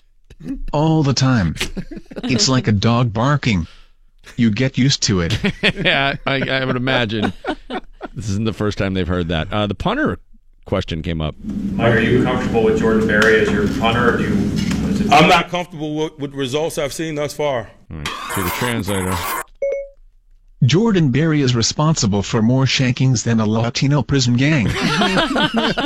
Oh, wow, that's a lot. Are you working anybody out this week? We may. Yeah, punters. Are you working people out? Okay. I forgot to tell Kevin to bring in punters because AB tweeted that he wanted to be traded and Bud Dupree is telling Steeler fans that he's sacking their girlfriends. So yeah, it slipped my mind. Yeah, it didn't sound like he was really... Oh, yeah, maybe we will bring people in. He kind of half-heartedly was in on that one. Team turmoil question. And nationally and locally, the rumblings are deafening about team turmoil, the team lack of focus, maturity. What do you say to Steelers Nation at this point? I've said repeatedly the same thing that I've said to you guys, man, over the course of this press conference, man. We're 2 weeks in. It's only week 2. Imagine what a show it could be by week 11 or 12. I hadn't thought about that. We don't have a large body of work. I'm not ready to paint with a broad brush. I'm just not. Steeler Nation is our driving force in terms of how we approach and pursue victory. So in no way am I painting with a broad brush 2 weeks in terms of where our football team is. Okay, let's find out what this comes out to. AB better have 3 touchdowns Monday night or I'm gonna be using a broad brush to paint a for sale sign for the front of my house. I don't think it's that bad yet, but the translator thinks Coach is that pessimistic. I, for one, am not, Mike. I think the Pittsburgh Steelers rebound on Monday night with an epic offensive performance. This defense will be offensive too, but, it will require that. Yeah, oh boy. 58-56? Play the over and don't plan on getting a lot of sleep on Monday night because this one's going down to the wire. More coming up from Mike Pursuta. Plus, Mark Madden, Big Cat from Pardon My Take, Barstool Sports coming up 9:15. And we will get you set for Radiothon, which is tomorrow. More on that on the way. Plus, reminding you, your Bud Light Game Day Bar of the Week. House of 1,000 Beers in New Kensington. $2 Bud Light 16-ounce aluminum bottles during all Steeler games. House of 1,000 Beers in New Ken is your Bud Light Game Day Bar of the Week.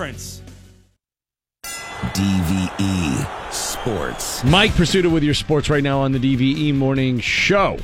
Sports is now brought to you by BobbyRayHall.com. The Steelers are 0-1-1 heading down to Tampa for a Monday night meeting with the Buccaneers. They don't look good on the field. They look like they're coming unglued from within. Off the field, it ain't pretty. And the natives are restless. Mike Tomlin is aware. He's also aware that they've played 2 games. I've said repeatedly the same thing that I've said to you guys, man, over the course of this press conference, man. We're 2 weeks in. We don't have a large body of work. We're focused on winning this next opportunity. I'm not ready to paint with a broad brush. I'm just not. I'm sensitive to our fans and the entertainment of our fans, the pursuit of victory for them.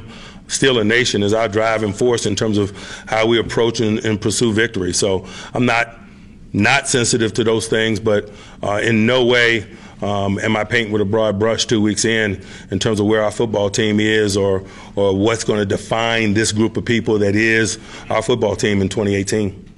Now, Randy, you went to the Tomlin translator, and all due respect to the CMU nerds, I went to Kevin Bacon to get the translation. Okay. Remain calm. All is well. All is well. Yeah. It's okay. Don't worry. All is well. This is fine. Everyone's fine. They are 0-1-1, and they've looked bad in achieving that 0-1-1 record. It's hard to look good doing it. They're lucky to be 0-1-1. Is that what we're saying? Mike Tomlin emphasized yesterday that things might look a little better had they just found a way to win one or both of those games. It'd been less frustrating had we won, and so I don't want to miss that point. We step into stadiums to win games. We turned the ball over 6 times in Cleveland, but had we won, it have stung less. We gave up 6 touchdown passes on Sunday. Had we won, it have stung, but it have stung less.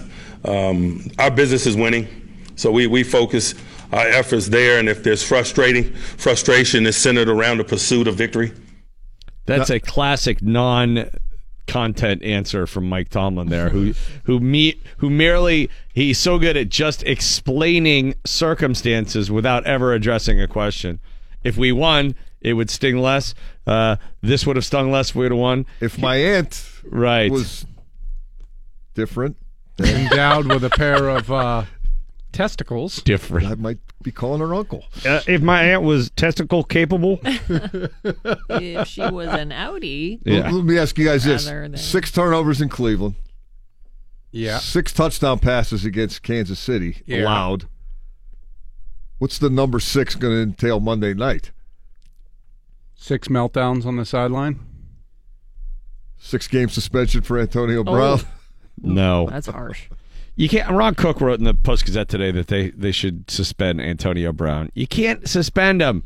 I honest to God do not have an answer for this. I would. Now, Mike Tomlin said yesterday he's going to talk with Antonio Brown. I'm sure what, if anything, transpires after that will be a direct result of that conversation.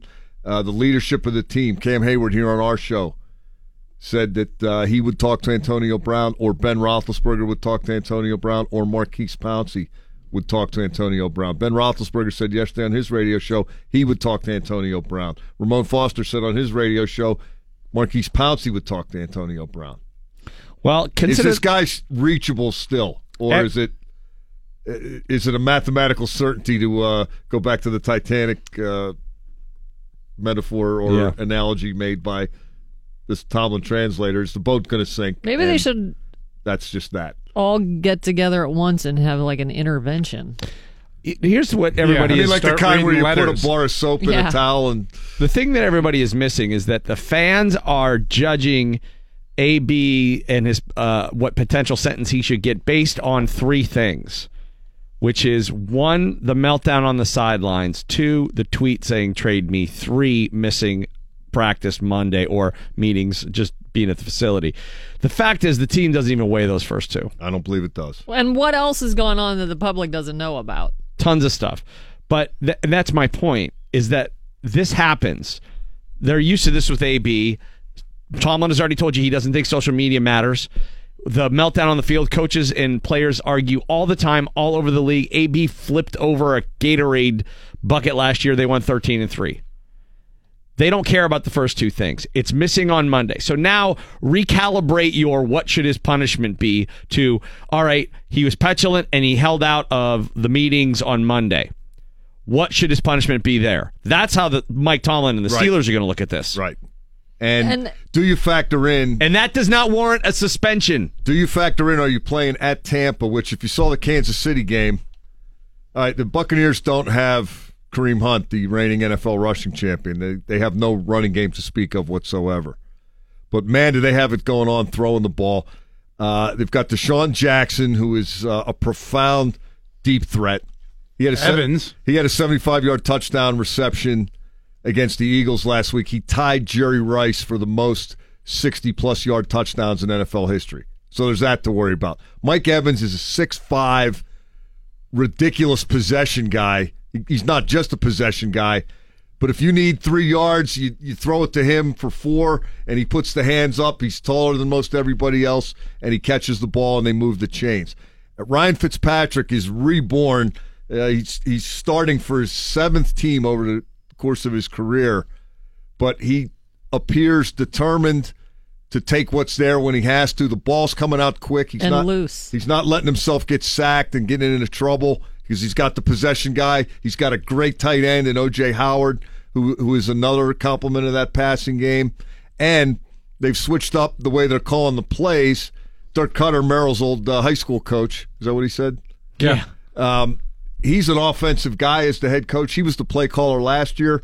Todd Monken is the offensive coordinator in Tampa. They experimented with letting him call the plays in the preseason. He's a lot more aggressive. They take shots. They go for big plays. They're getting a ton of chunk plays. They had 9 20-plus yard plays against New Orleans in their opener and 4 against Philadelphia. It's they're going to have to score points Monday night. They're not going to fix the defense in 1 week against this team. Permane Brothers has a new one. The newest feature, they brought in a bunch of these this morning. The Boss Hog, available for a limited time only. That's right, the Boss Hog. Pulled pork, hickory barbecue sauce, served Permane style with fries and slaw, then topped with 2 onion rings. Let me tell you something. My friends at Permane's, they don't mess around. And this time, they hit it out of the park. This really thing did. looks ridiculously good. I cannot wait to eat one of these. A mountain of pulled pork covered in hickory smoked barbecue sauce, piled high with pickles, French fries, sweet and sour slaw, and a mater. 2 oversized onion rings on top. Oh-ho! Go get a Boss Hog today. Big Cat coming in next hour, and also we'll have Mark Madden on the show at 9:45. Oh, my mouth's watering for one of those things. I'm starving. And 1. It is the DVE Morning Show, and tomorrow we kick off the 11th annual DVE Rocks for Children's Radiothon. Unbelievable. I can't believe awesome. it always just comes up so quick. And I'm very glad that it's here once again, and looking forward to seeing our friends at Children's. You can become a rock star today by going to givetochildrens.org. And remember, tune in and hear inspiring stories on WDVE all day Thursday and Friday. We'll start the broadcast 6 a.m. with a whole bank full of volunteers who get there bright and early. Well, it's not bright. It's dark and early. God bless them. Yeah, they're there, 5:30. And a lot of volunteers come back year after year after year. Yep. And, we see the same faces, and this really is the best 48 hours for us here at DVE of the year. It's a cleansing. It really is. All the stuff that it just makes you feel so awful that's out there, this is time to spend with really good people, and also some people who are in need, and you can help those people. Once again, givetochildrens.org is the website you can go to and already certify your rock star status, but we'll be telling you more about the great work they do there. This will be a great opportunity to feel really great about the town you live in and the amenities that are at your disposal. Medically speaking, if you have a child and you live anywhere within the sound of our voice, it should be of great comfort to know that you live somewhere where you can seek world-renowned coverage for your child. Sure. And we're glad to play a small role in continuing that level of care with Radiothon. Once again, tomorrow, the 11th annual DVE Rocks for Children's Radiothon starting at 6 a.m., and I'm looking forward to it. Plus, there's always good pastries there. So There really is. You get to hang out. And it's like, Shout out to Panera. Fun couple of days there. All right, Bill is back in studio with us, but you've had a pretty busy 4 or 5 days there. You just traveled to the Middle East and back with the USO tour doing comedy with Steve Byrne and Steve Simone and Mark Ellis. Yep. Tell it. Where did you go? Tell us about it.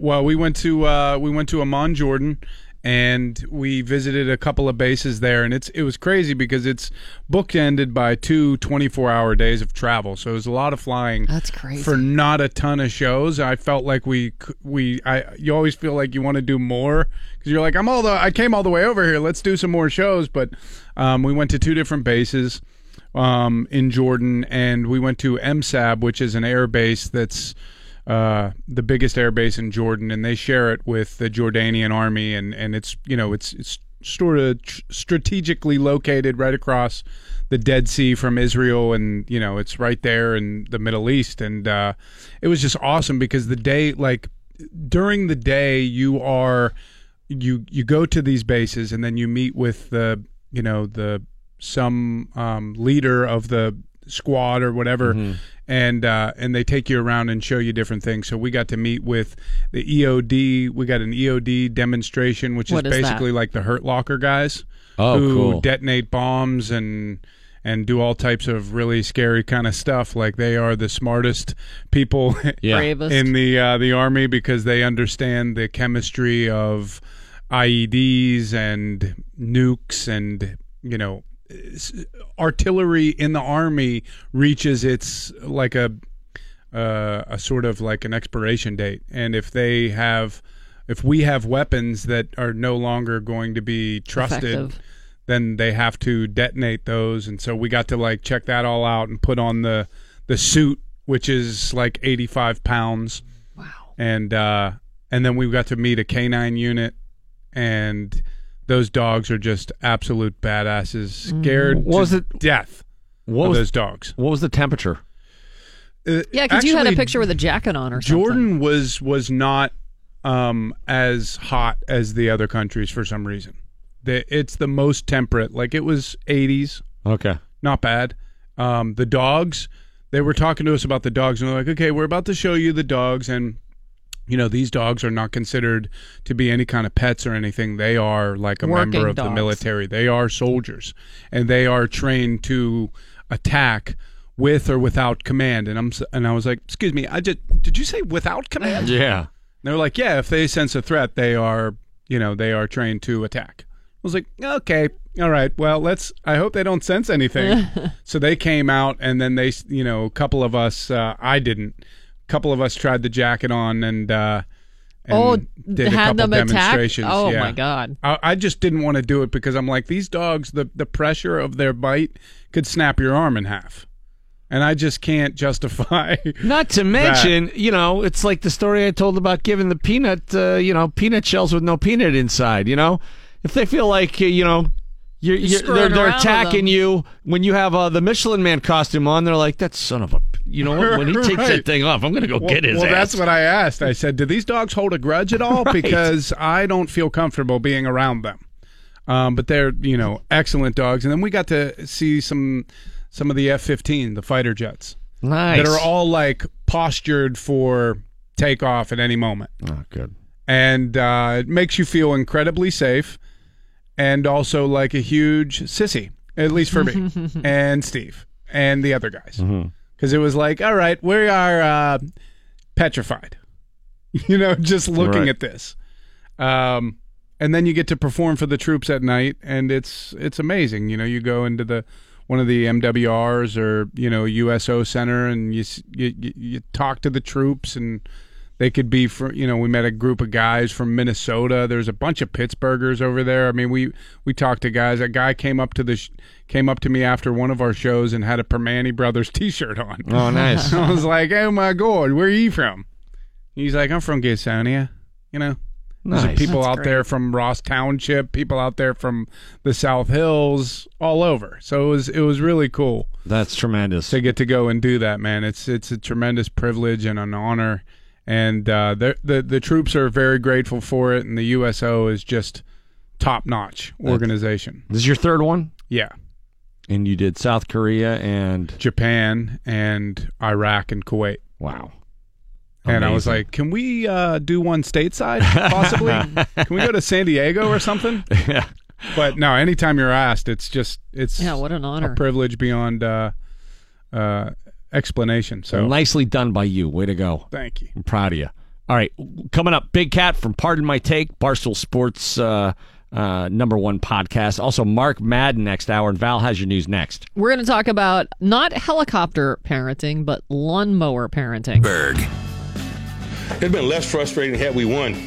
We turned the ball over 6 times in Cleveland, but had we won, it'd have stung less. We gave up 6 touchdown passes on Sunday.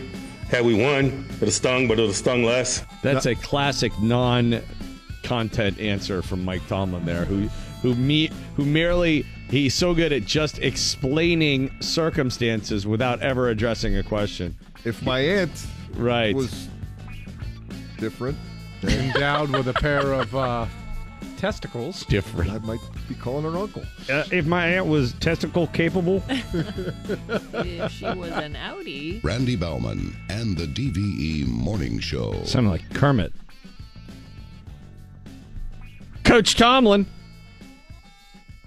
Not real excited right now about what's happening. He had to dance around a lot of questions in that press conference yesterday. There's so many things that, like, the reporters they try to get him to say, and he's just like, no, I'm not going there. No, I'm not doing that. No, we'll deal with that in-house. he's got to be like Neo in the Matrix at this point. He has to constantly tap dance around, not saying, what am I supposed to do? It's A, B. Bench him? I'd bench him. He might be in a lot of trouble. I 'Cause like your point of they might lose Monday night anyways. I don't think him being there means they're going to win. So I'm not losing the team for one player for the rest of the year. Big Cat from Pardon My Take, Barstool Sports. I'm calling him the ombudsman. He's the go-to guy there. He is the Barstool diplomat. 9:15. Mark right. Madden, The 9:45. Yeah, ambassador. Even better. What do you got, Val? Here's the Channel 11 Severe Weather Center forecast brought to us by Bridgeville Appliance. It's 11. It's 70 degrees at DVE. I'm Val Porter. Do you know what helicopter parenting is? Yes. When you're just hovering over all the time. Hovering. Yes. So there is now a term for an even more extreme method that has become trendy. It's lawnmower parenting. Is that where you get your kids to cut your grass and try to teach them life lessons? That would be a good one. No, this is not that. According to a teacher who wrote an essay about it, the teacher said, quote, lawnmower parents go to whatever lengths necessary to prevent their child from having to face adversity, struggle, or failure.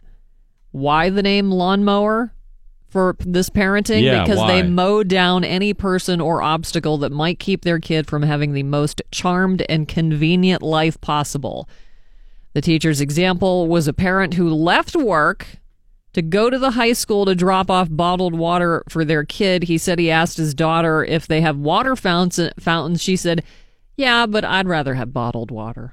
Oh, man. So the dad apparently left work to go get his daughter bottled water. Shut up. Now, I don't know Audrey. what school district this is, what, socioeconomic status this community is. Does but that guy own the company he works for, so it's really not a big deal? We don't know. My parents used to leave me sitting, waiting to be picked up from practice for an hour and change after everybody had left with regularity. Like, worrying about water was like not a big deal. Right. Again, drink out of the hose. I understand the compulsion or the urge to really try to eliminate problems from your kids' lives. I mean, I want to do that. Sure. I just recognize that I'm no match for the adversity of the world. Like, it's gonna happen to everybody, and I don't think I'm doing them a favor by protecting them from that. That's just what I was going to say. They don't learn how to deal with adversity then. Yeah. The and thing not is having to train bottled them, water at the snap of a finger. Hey, sometimes there's not going to be bottled water, kids. You got to get used to it. Unbelievable. Suck it up and beat somebody up that has water. In other parenting news, a new study found parents spend about 37 hours a week stressing out over their kids. That breaks down to about 5 hours and 18 minutes every day. 95% of parents said their kids' physical health is their biggest worry, which is good to worry about your kids' physical health. Definitely. The survey also found 6 in 10 participants admit they've lost sleep from time to time thinking about their kids. I'm surprised it's not every night. Oh, my God. I wake up every morning like, are my kids okay? Do people like them? All right. I'm fine. This is going to be good. Do I'll people be fine. like them? Yeah, it's like stuff I never even considered when you're a parent. Like the concern over whether or not your kids are well liked, whether they get along with other kids. I wish my parents were still alive so I could ask them, like, what did you worry about when I was growing up? I think my mother worried that she didn't want me to be a whore. She worried about you being serious? a whore, carnies. Yeah. Because I grew up with all brothers, so I had a lot of guy friends. Right. And I remember her one time saying, that doesn't look good. You hanging around with so many boys. And wearing all that mesh. You take that mesh So off. I think that was her biggest worry, that I was going to be a whore. I thought Which her I was bi- like the furthest thing from. Isn't that every parent's biggest nightmare or Kinda. Worry when they have a girl? Meanwhile, the boys Oh, wanted God. absolutely nothing to do with me. Please don't be a slut. Please don't be a slut. Please don't be a slut. I thought your mom's biggest worry was that you were going to run off with the carnies if you slept on the porch. Well, that was a big worry, too. But that was only for 1 week a year, because the fair only came for 1 week. No I camping mean, out there's while the so many carnies are in town. Not that they were going to steal you or kidnap you, but they were going to lure you away with their elegant mesh. gypsy lifestyle. Yeah, they might snatch you off the front porch. You never know. Yeah, there's so many things to worry about. I was just talking to my girls yesterday on the way home from school, and I said, just listening to you guys, hearing your stories about everything, it is so much harder to be a girl than it was to be a boy. Because I was asking them, my daughter was like, "Weren't you ever in the 5th grade, Dad?" And I was like, "Yeah, but I was a boy in the 5th grade. Mm-hmm. We're dumb." Like, there wasn't a lot of conversation. There wasn't, like, passive-aggressive stuff going on. Like doing slap to the crotch. Right. We were stuff. running around, and if there was a problem, somebody got punched, and then it was over. There was no, like, side eyes. There just wasn't that kind of stuff going on. So you worry. You worry a lot.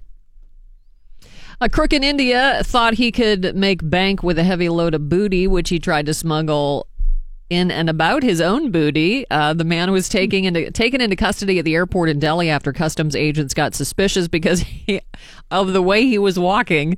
When he was pulled aside, authorities discovered he had placed 9 gold bars weighing more than 2 pounds. No. Someplace that would cause him to walk awkwardly. No way. Come on. He was taken to the police station. $40,000 worth of gold was retrieved, and he was charged with grand theft. Which, he had help doing this. Right. Because how else would he get it there? Right. Worst phone call to get as a friend ever. Tony, you still lay bricks? Oh, my God. Let me get the jaws of life out. Ooh. Oh, my Lord. No, that's irreversible damage, I would guess. Yeah, you're You got a pizza oven now. After In other disgusting news, police in Clearwater, Florida got a call around 2:30 in the morning last Tuesday about somebody in a 24-hour laundromat watching porn and pleasuring himself. Wow. 24-hour laundromat? Yep. When police showed up, they found 20-year-old. I don't know why that made a difference. It's like, Well, it was I open. thought it wasn't as bad. Well, I mean, it's not like it was. What do you expect? It didn't break in. Right. It was 2:30 in the morning. The Okay. door was wide open. Was anybody else in there? Apparently, because somebody called the police. And I mean, I'm not okay with it if nobody was in there either. I'm trying. Makes it sound like I am okay with people going in late night and masturbating in laundromats, and I'm not. It's like, what's the problem? I'm gonna do socks next. It's not like I'm some kind of animal. Police showed up and found 20-year-old Carlos Salvador enjoying his own company, and when they arrested him, he told officers he was doing it because pleasuring himself in public helps with his anxiety. Oh, well, look, it's either that or I have a peacock with me. It's like the people take pigs on planes now. therapy Look, peacock. you have to have this is my therapy. Whack. Yeah. I'm having a session here. Everybody else's anxiety Just through the roof. Working some things out. That's the thing. Nobody ever considers anybody else's anxiety. These people are bringing livestock on a plane so they can calm down. Meanwhile, someone over, in I'm deathly afraid of peacocks. 17C, What about that? yeah, might have a severe feather allergy. I don't want that thing in close quarters when it pulls out the fan. From Barstool Sports, Pardon My Take podcast, our friend Big Cat joining us right now. Big Cat, what's going on, man? Good morning. What's up, guys? I mean, mental health is a real topic. It is. these days. So I think this guy. I mean, if it's doctor's orders and it helps with his anxiety, I think that it plays. Maybe 12 to 6 a.m. is like international waters in a 24-hour. He may have had a doctor's note. Yes. Yeah, right. Exactly. Okay, so we've got a ton to talk with you about here, Big Cat. First of all, Antonio Brown. Now, we've been wondering this morning, because it's being kicked around by the talking heads, that maybe some suspension or fine of some sort should be warranted. But what about the real victims here of Antonio Brown's petulance, the fantasy owners? I have Antonio Brown in every single one of my teams. And that's not a joke. I don't have 19 teams like I was saying the other day, but I do have 2 teams, and I have him on both my teams. So I am the real victim here if Antonio Brown decides not to show up or he gets suspended. My question to you guys, I think this thing is the Antonio Brown thing is so fascinating because he's clearly, however you want to rank him, top 3 wide receiver. I probably have him 1 going into this year in the NFL. He has been a star for a few years now. He somehow has skated by not getting the microscope that a guy like Odell Beckham gets or some of these other guys, even Big Ben, his own teammate. Yeah, you want an answer for that? You want to know why? Yeah. Why? Pittsburgh. 4-1-2, baby. You're in Do a you think small it's market. Pittsburgh? If you play for the Colts, if you play for the Steelers, if you play for any of those Rust Belt teams, the smaller market teams, you get away with less because the media is not. They don't want to have some rogue guy from the sports section of the newspaper printing all this bad stuff about the team. So in order to maintain relationships, I think the media in smaller towns is a little less concerned with the non-football stuff. Because I think that doesn't play well with the teams. Right.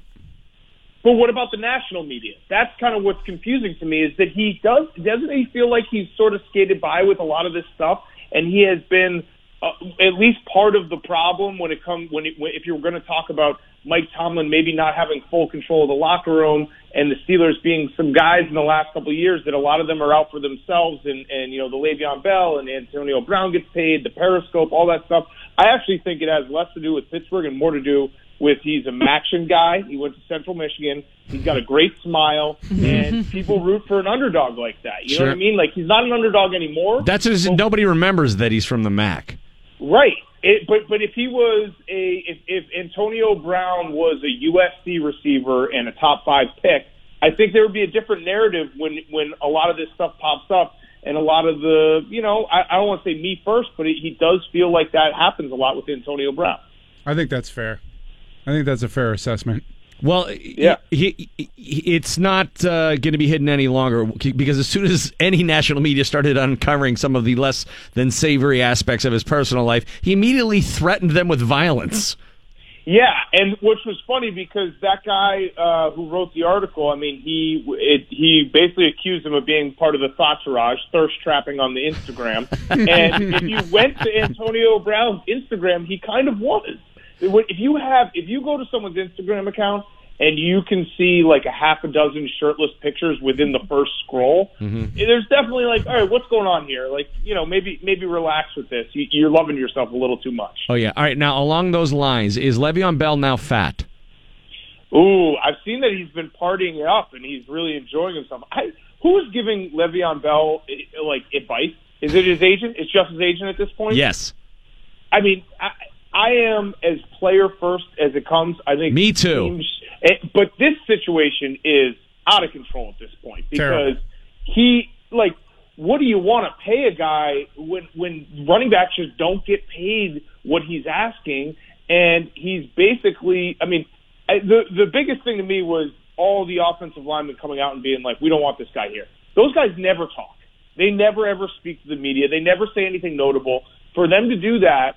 Well, they didn't say we don't want him here. They said they're pissed that he's not there. Well, some of them said, sit out the whole season. Why not just sit out the whole season? I'm sick of it. Right, and that's remarkable to me because you never hear linemen say anything, good, bad, whatever. They just are not heard from, and I think that's part of the position. So to hear from them in that respect, I think it says a lot. And Le'Veon Bell, I don't know what team. I'm sure there will be a team that will throw a ton of money at him this next offseason. But I wouldn't want him on my team at this point when he's sitting out for this. And as again, I am full pro player in almost every case. But this one has gotten so far sideways, I don't even know what to think of it anymore. It's just stupid. It's like he's playing against his own best interest here at this point. It seems like, anyways. All right, next question for you. Fitz Magic happening down in Tampa. I asked Cam Hayward yesterday if he was allowed to tackle him by the beard, and he said yes. Ooh, that would be... Well, I think they would call a face mask, especially now with the new rules in the NFL. A face mask, but you're not touching... What if you don't touch it? You just you just yank the beard. Yeah, but the new rules in the NFL have protected the quarterbacks to such an insane level that I think they would probably throw a penalty flag, unnecessary roughness on a beard tackle. Right, bearding. They'd really just call it bearding. Well, the Clay Matthews tackle the other day on Kirk Cousins that cost them the game. Basically, that's just a regular football tackle. Hasn't the NFL gone a little too far with this one? It's a regular football tackle, but So I've kind of had this thought process the entire time with all these new rules.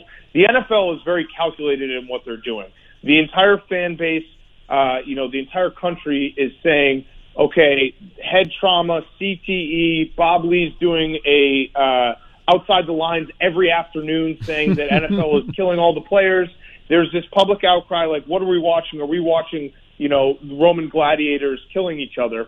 okay, well, let's make the game safer, and let's make it so safe to a point where it's not even football anymore, and then you have everyone complaining the other way, and the NFL can then basically put their hands up and say, so which way do you guys want? Right.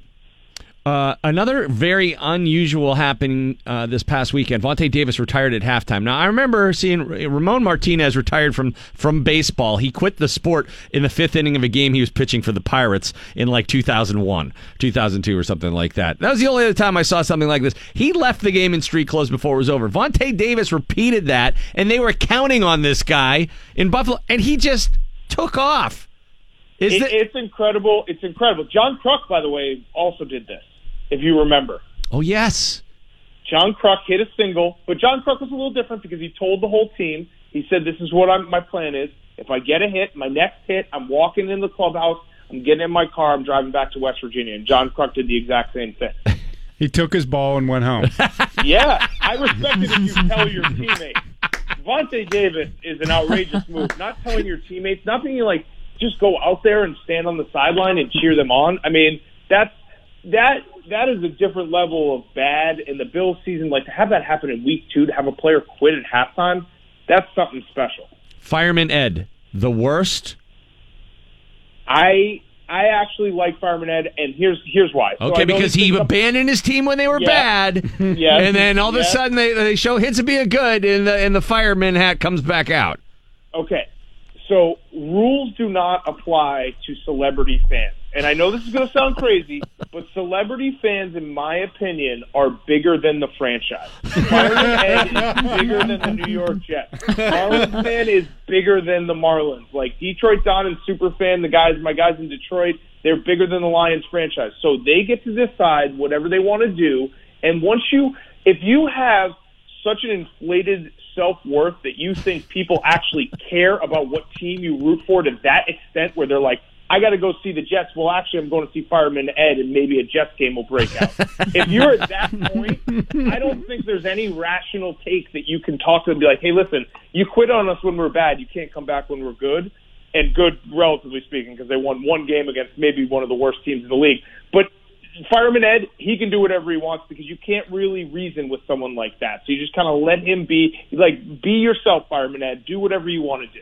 All right, last thing I have for you, and I know you're a diehard Bears fan, and I'm happy that Khalil Mack is there for you guys, and he is currently statistically running better than the Raiders' defense as a whole, which is hilarious.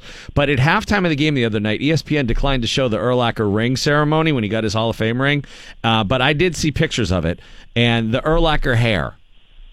What was the thought process behind? He had a great bald head. He was already established as a bald head.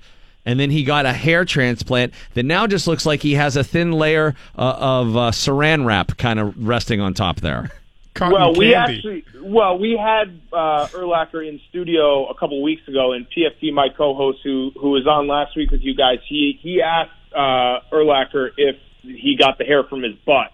So and I almost jumped across the table and punched PFT for Brian Urlacher because he's a legend. I actually think it plays simply because the bald head is very intimidating when you're in pads, and then when you retire and you're just a regular civilian, now you're just a regular bald guy. So I think he probably wanted to blend in a little bit more, softer not be look. The bald guy. And it was crazy that ESPN didn't show that, by the way. Absolutely insane move. Like, why wouldn't they do that? I don't know. It's because the hair was that bad. Yeah, I guess so. Listen, we don't have Super Bowls. We have one Super Bowl to celebrate. We have to celebrate our linebackers and Hall of Famers as Super Bowls. So please don't disparage Brian Urlacher anymore. Did he answer PFT's question? He said no, it wasn't from there. So, but yeah, he was a fun interview. He's a fun guy. We did bring up the famous time that Jerome Bettis ran him over. So, yes, but snow then tires. Then the Bears got revenge back at Soldier Field 4 years later, and remember the incident where a Bears fan, I think, poisoned a Steeler fan? That was fun. I don't know if I do remember that specifically, but it's interesting because Jerome Bettis also with his own hair issues. Yeah, he drawing in the Beijing over and over, in which I don't know if that comes off with sweat or what happens. Like, can you get a Beijing and play the next day?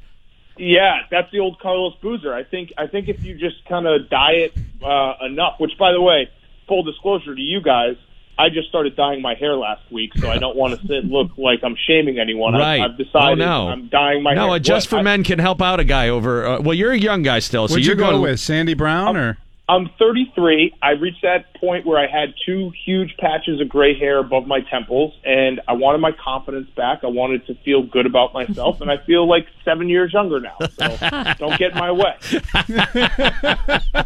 Big Cat, Pardon My Take podcast from Barstool Sports. Always a pleasure, man. Take care. Thanks, guys. I noticed you didn't bring up the Pirates, but we'll maybe talk about that. No, you guys are in first. Yeah. Congrats. We won again last night, but, we're only 12 and a half games out. A lot can happen between now and 11 days from now. Joe Madden's still an a-hole.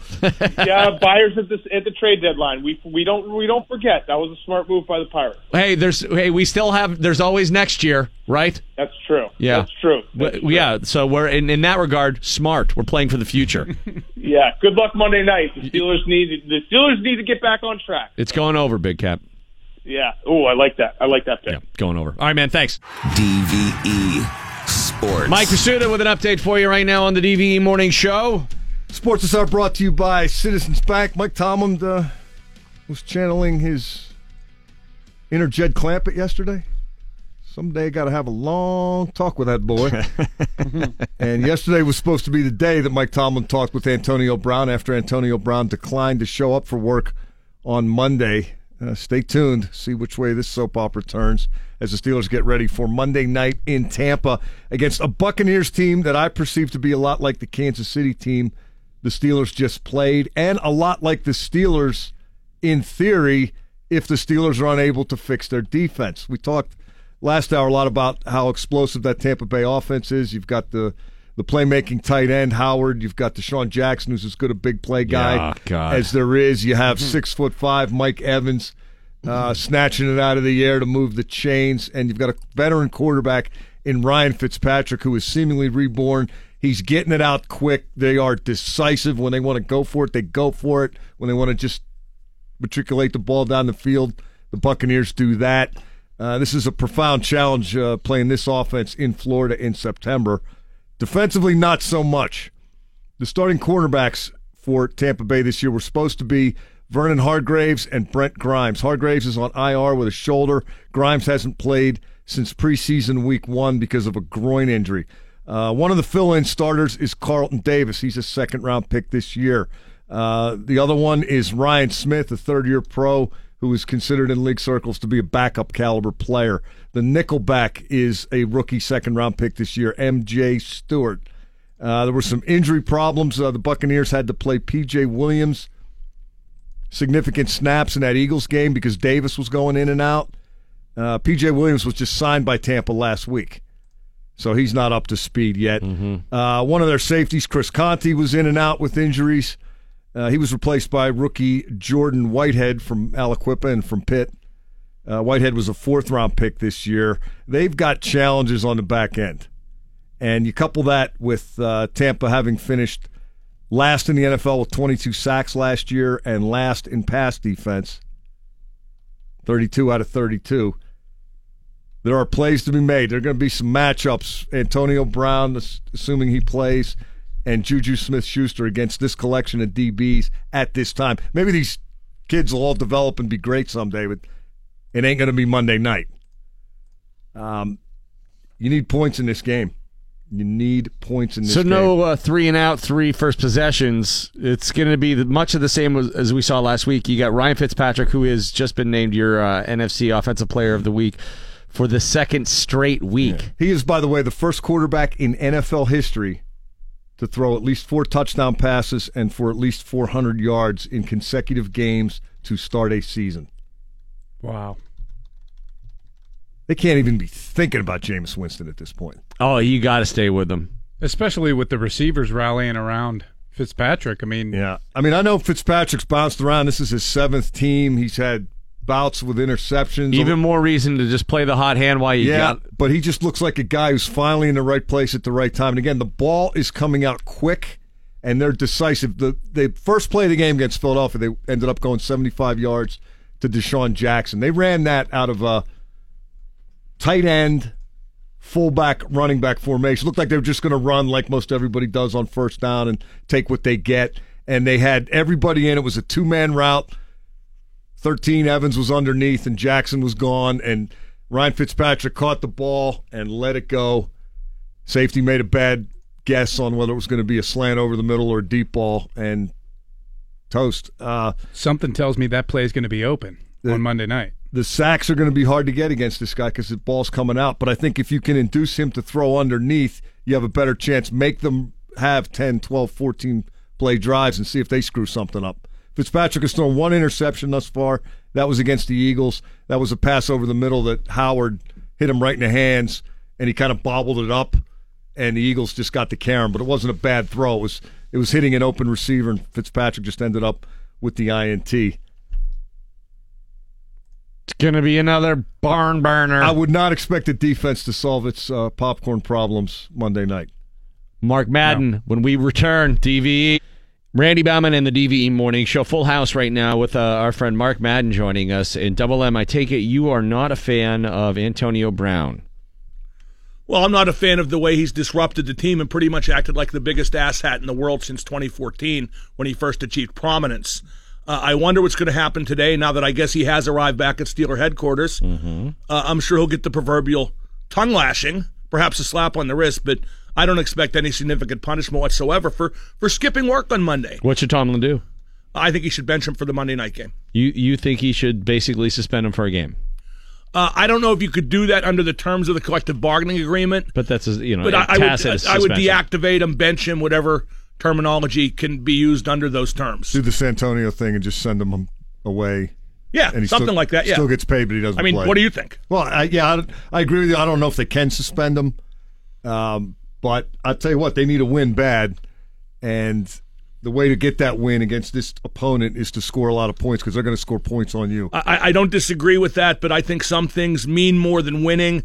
I think they need to get control of their team back. I think right now, if he comes out and plays Monday night, starts the game like nothing ever happened, it's like he runs the team. Not Rooney, not Tomlin, Antonio Brown. You think he can come and go as he pleases at that point. You think Antonio Brown is their biggest problem?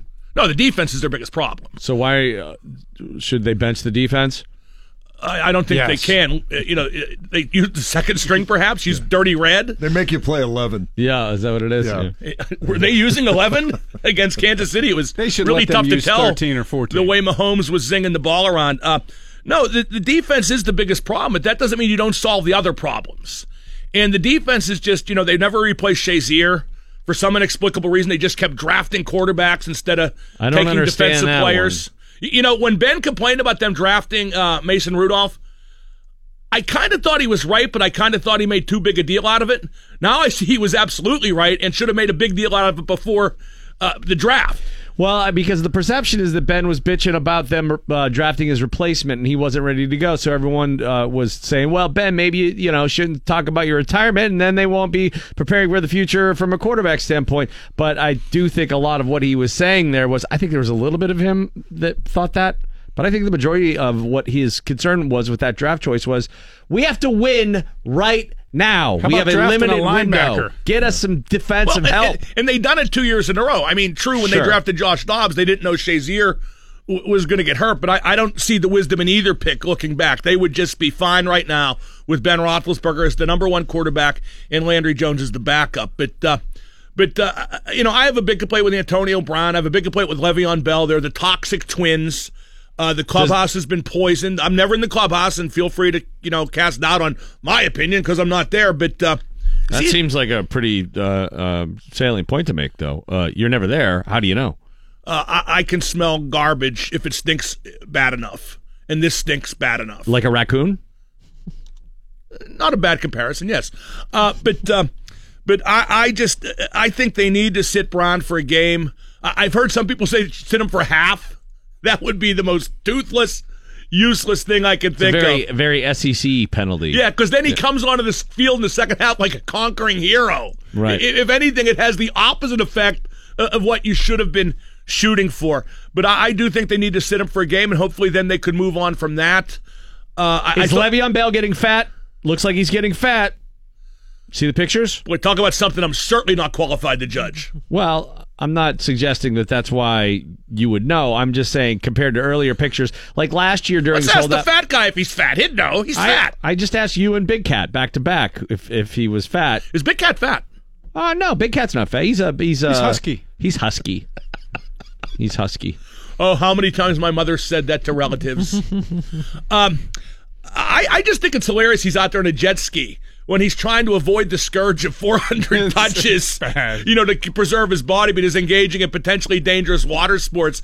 And I got a lot of tweets saying, jet skiing is not dangerous at all. Right, that's why they make you sign a release before you do it, because nobody's ever got hurt doing it, and it's a bad look. I can't wait till next week he's skydiving. Regardless of how dangerous it is, if he packs his own chute, James Conner might be number one.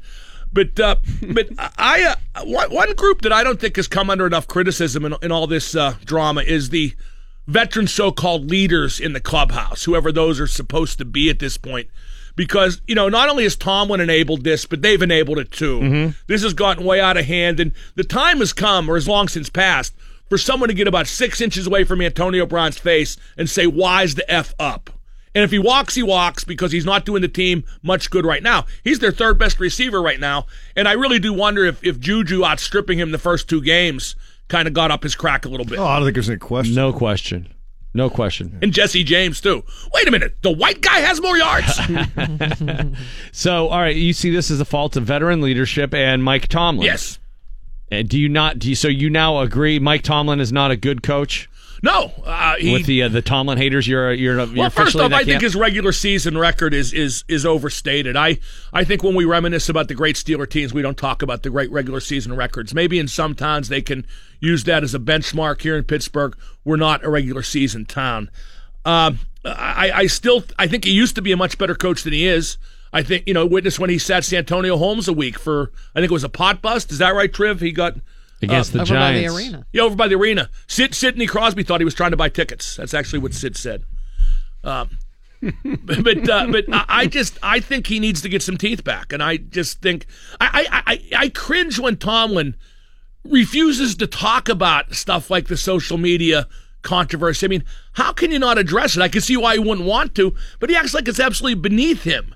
And I think he acts like it's not impactful. Like there are no consequences from it. But I mean, he is a guy who is levying threats against the media through social media. Right. Well, I mean, it's something he needs to address, if not publicly, then privately, which he clearly has not. Is there a Tom Amansky video for social media? Because that would help the Steelers. Yeah, that would be good. Learn all the tricks of the trade of how to post and refurbish your brand. I don't know that. Mike Tomlin is not doing it privately. I think what my hope from his answers has been, both last week and this week, is that he is trying to avoid saying, I'm going to bitch slap him, and then does it. That he takes him in a room and is like, are you nuts? What are you tweeting this stuff? Because when he says it to the media, I think he has decided that if he lends any weight to what Antonio Brown is doing on social media right now, or what Le'Veon Bell is doing by liking all these anti-Steeler posts on Instagram, if he lends any weight to those things, then every social media instance, big or small, becomes something that he needs to comment on. And I think he's trying to protect himself from having to all of a sudden become some sort of like social media arbiter for the Steelers. What about the notion of the Steelers throwing their players off social media or instituting a strong policy of control over it? Freedom of speech. This isn't Rosa Parks at the back of the bus. This is just telling your employees what they can and can't do. You're not violating civil rights. You're saying to your employees, look, you've embarrassed us too many times. Now you can't do it. Do the Patriots tweet? I have no idea. Any Patriots tweet? I don't know. Couldn't tell you. The fact that we don't know indicates that if they do it wisely. But the Patriots are the other end of this. When you talk about should you discipline your guy, do you hurt the group to discipline the individual? Mm-hmm. The thing with the Super Bowl last year still baffles me. Bill Belichick benched Malcolm Butler, and they gave up 7,000 passing yards and lost to Philadelphia. Winning that game was all that mattered. That was the Super Bowl. Refresh my memory. Why'd they bench Malcolm Butler? Nobody knows. Nobody knows. It's assumed to have been he didn't show disciplinary up to practice or something measure. Yeah. He didn't show up for practice, bench him. If you stick by your principles consistently, even if you lose the occasional big game, and with the Patriots they win more than they lose, I don't have a problem. I'd rather this team does that than do it the way they do. What do you think the fans would rather have, another Super Bowl or the integrity of Coach Belichick, who kept a murderer on the roster? Another Super Bowl, but that doesn't mean it's well. See, that's an extreme comparison. I mean, did Bill Belichick know Aaron Hernandez murdered somebody? All he knew that he was a bad seed. That's all. No, I'm talking about Malcolm Butler. Do you Malcolm think Butler killed somebody? Would you rather have played that game with Malcolm Butler and won and just sucked it up? If you're Bill fans don't run the team. Well, if they did, they'd all be agreeing with what you're saying right now, and that's what would happen. It seems like the vast majority of people want AB to be disciplined to the extent of missing Monday night. But right, again, and then they would bitch when they get lit up. Again, the Steelers look at this as there is only one infraction. It's not the sideline blow up with Randy Fichtner. He's done that in the past with Todd Haley in a Gatorade cooler. It's not the social media stuff. They've said that's insignificant. He missed Monday, and that's the issue that needs to be dealt with in their eyes. If that's the way they look at it, it's not the way I look at it. I think the guy's been a nonstop distraction and pain in the ass and bad teammate for months, years at this point. Except when he's stretching the ball over the goal line against Baltimore, winning them a division. Yeah, great job. That doesn't mean you get to act like an asshat every day for the rest of your life. Well, that's so far. Well, then that's fine. If that's what people want, that's what they want.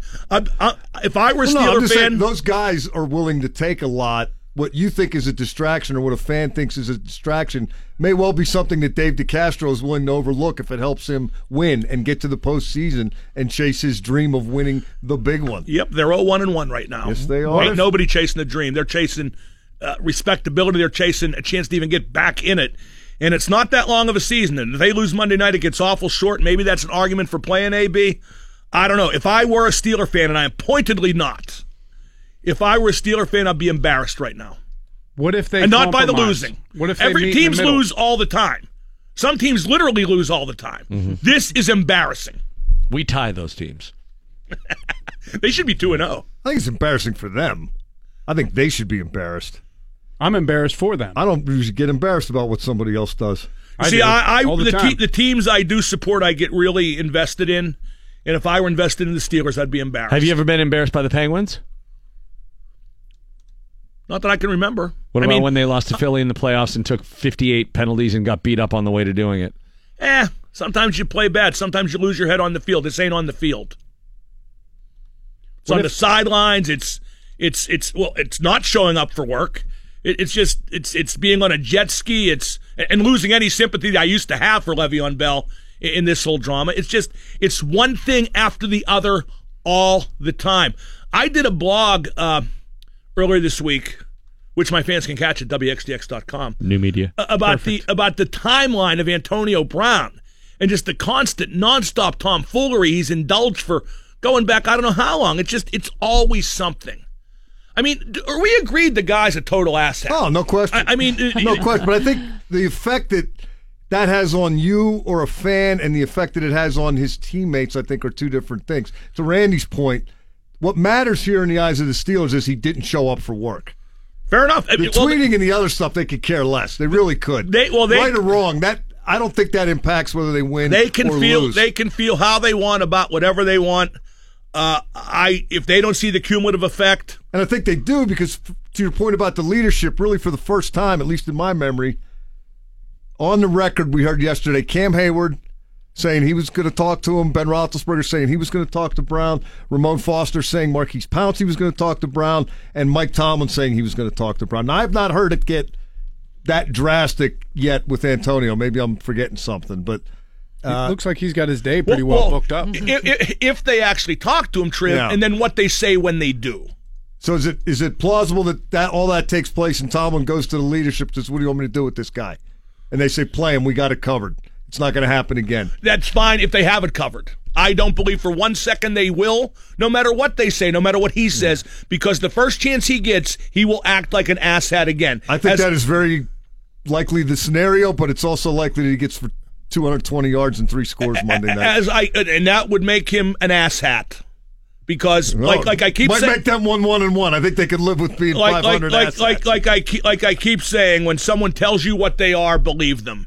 And I don't think enough people believe that with this guy. And he never had the guts to hit anybody. So as far as him threatening people, that's just blah blah blah. Well, I think that's what his conversations go like with the team leaders when they do talk with him. Ben, Cam, take him aside. They go, AB, look. And he goes, first of all, look, yeah, I get it. No, I just want to win, man. I want to win. They're like, yeah. Oh, man, we're all good. No, I'm sorry. No, look, man, That was a good emotions. I'm talk. good, though. And they're like, good talk. And then that's it. Right, and then nothing happens. Nothing changes. That's what I think happens. Oh, believe me, if there was a line in Vegas, Triv, I know you'd bet on this. Antonio Brown will act like an asshat again the next chance he gets. The very next chance he gets. Those are going to be some prohibitive odds, don't you think? I do think that, yes. All right. What an upset it would be. We got to go. Be like the Jets over the Colts. We're way, way late. Radiothon tomorrow. We'll be broadcasting live from Children's Hospital all day Thursday, all day Friday. Once again, givetochildrens.org. Thanks to Mark Madden, Big Cat, and Merrill Hodge for joining us today. That's it. We're all done. What will become of the AB Lev saga today as the Steelers' world turns? Like sands through the hourglass. It's fun, though, right?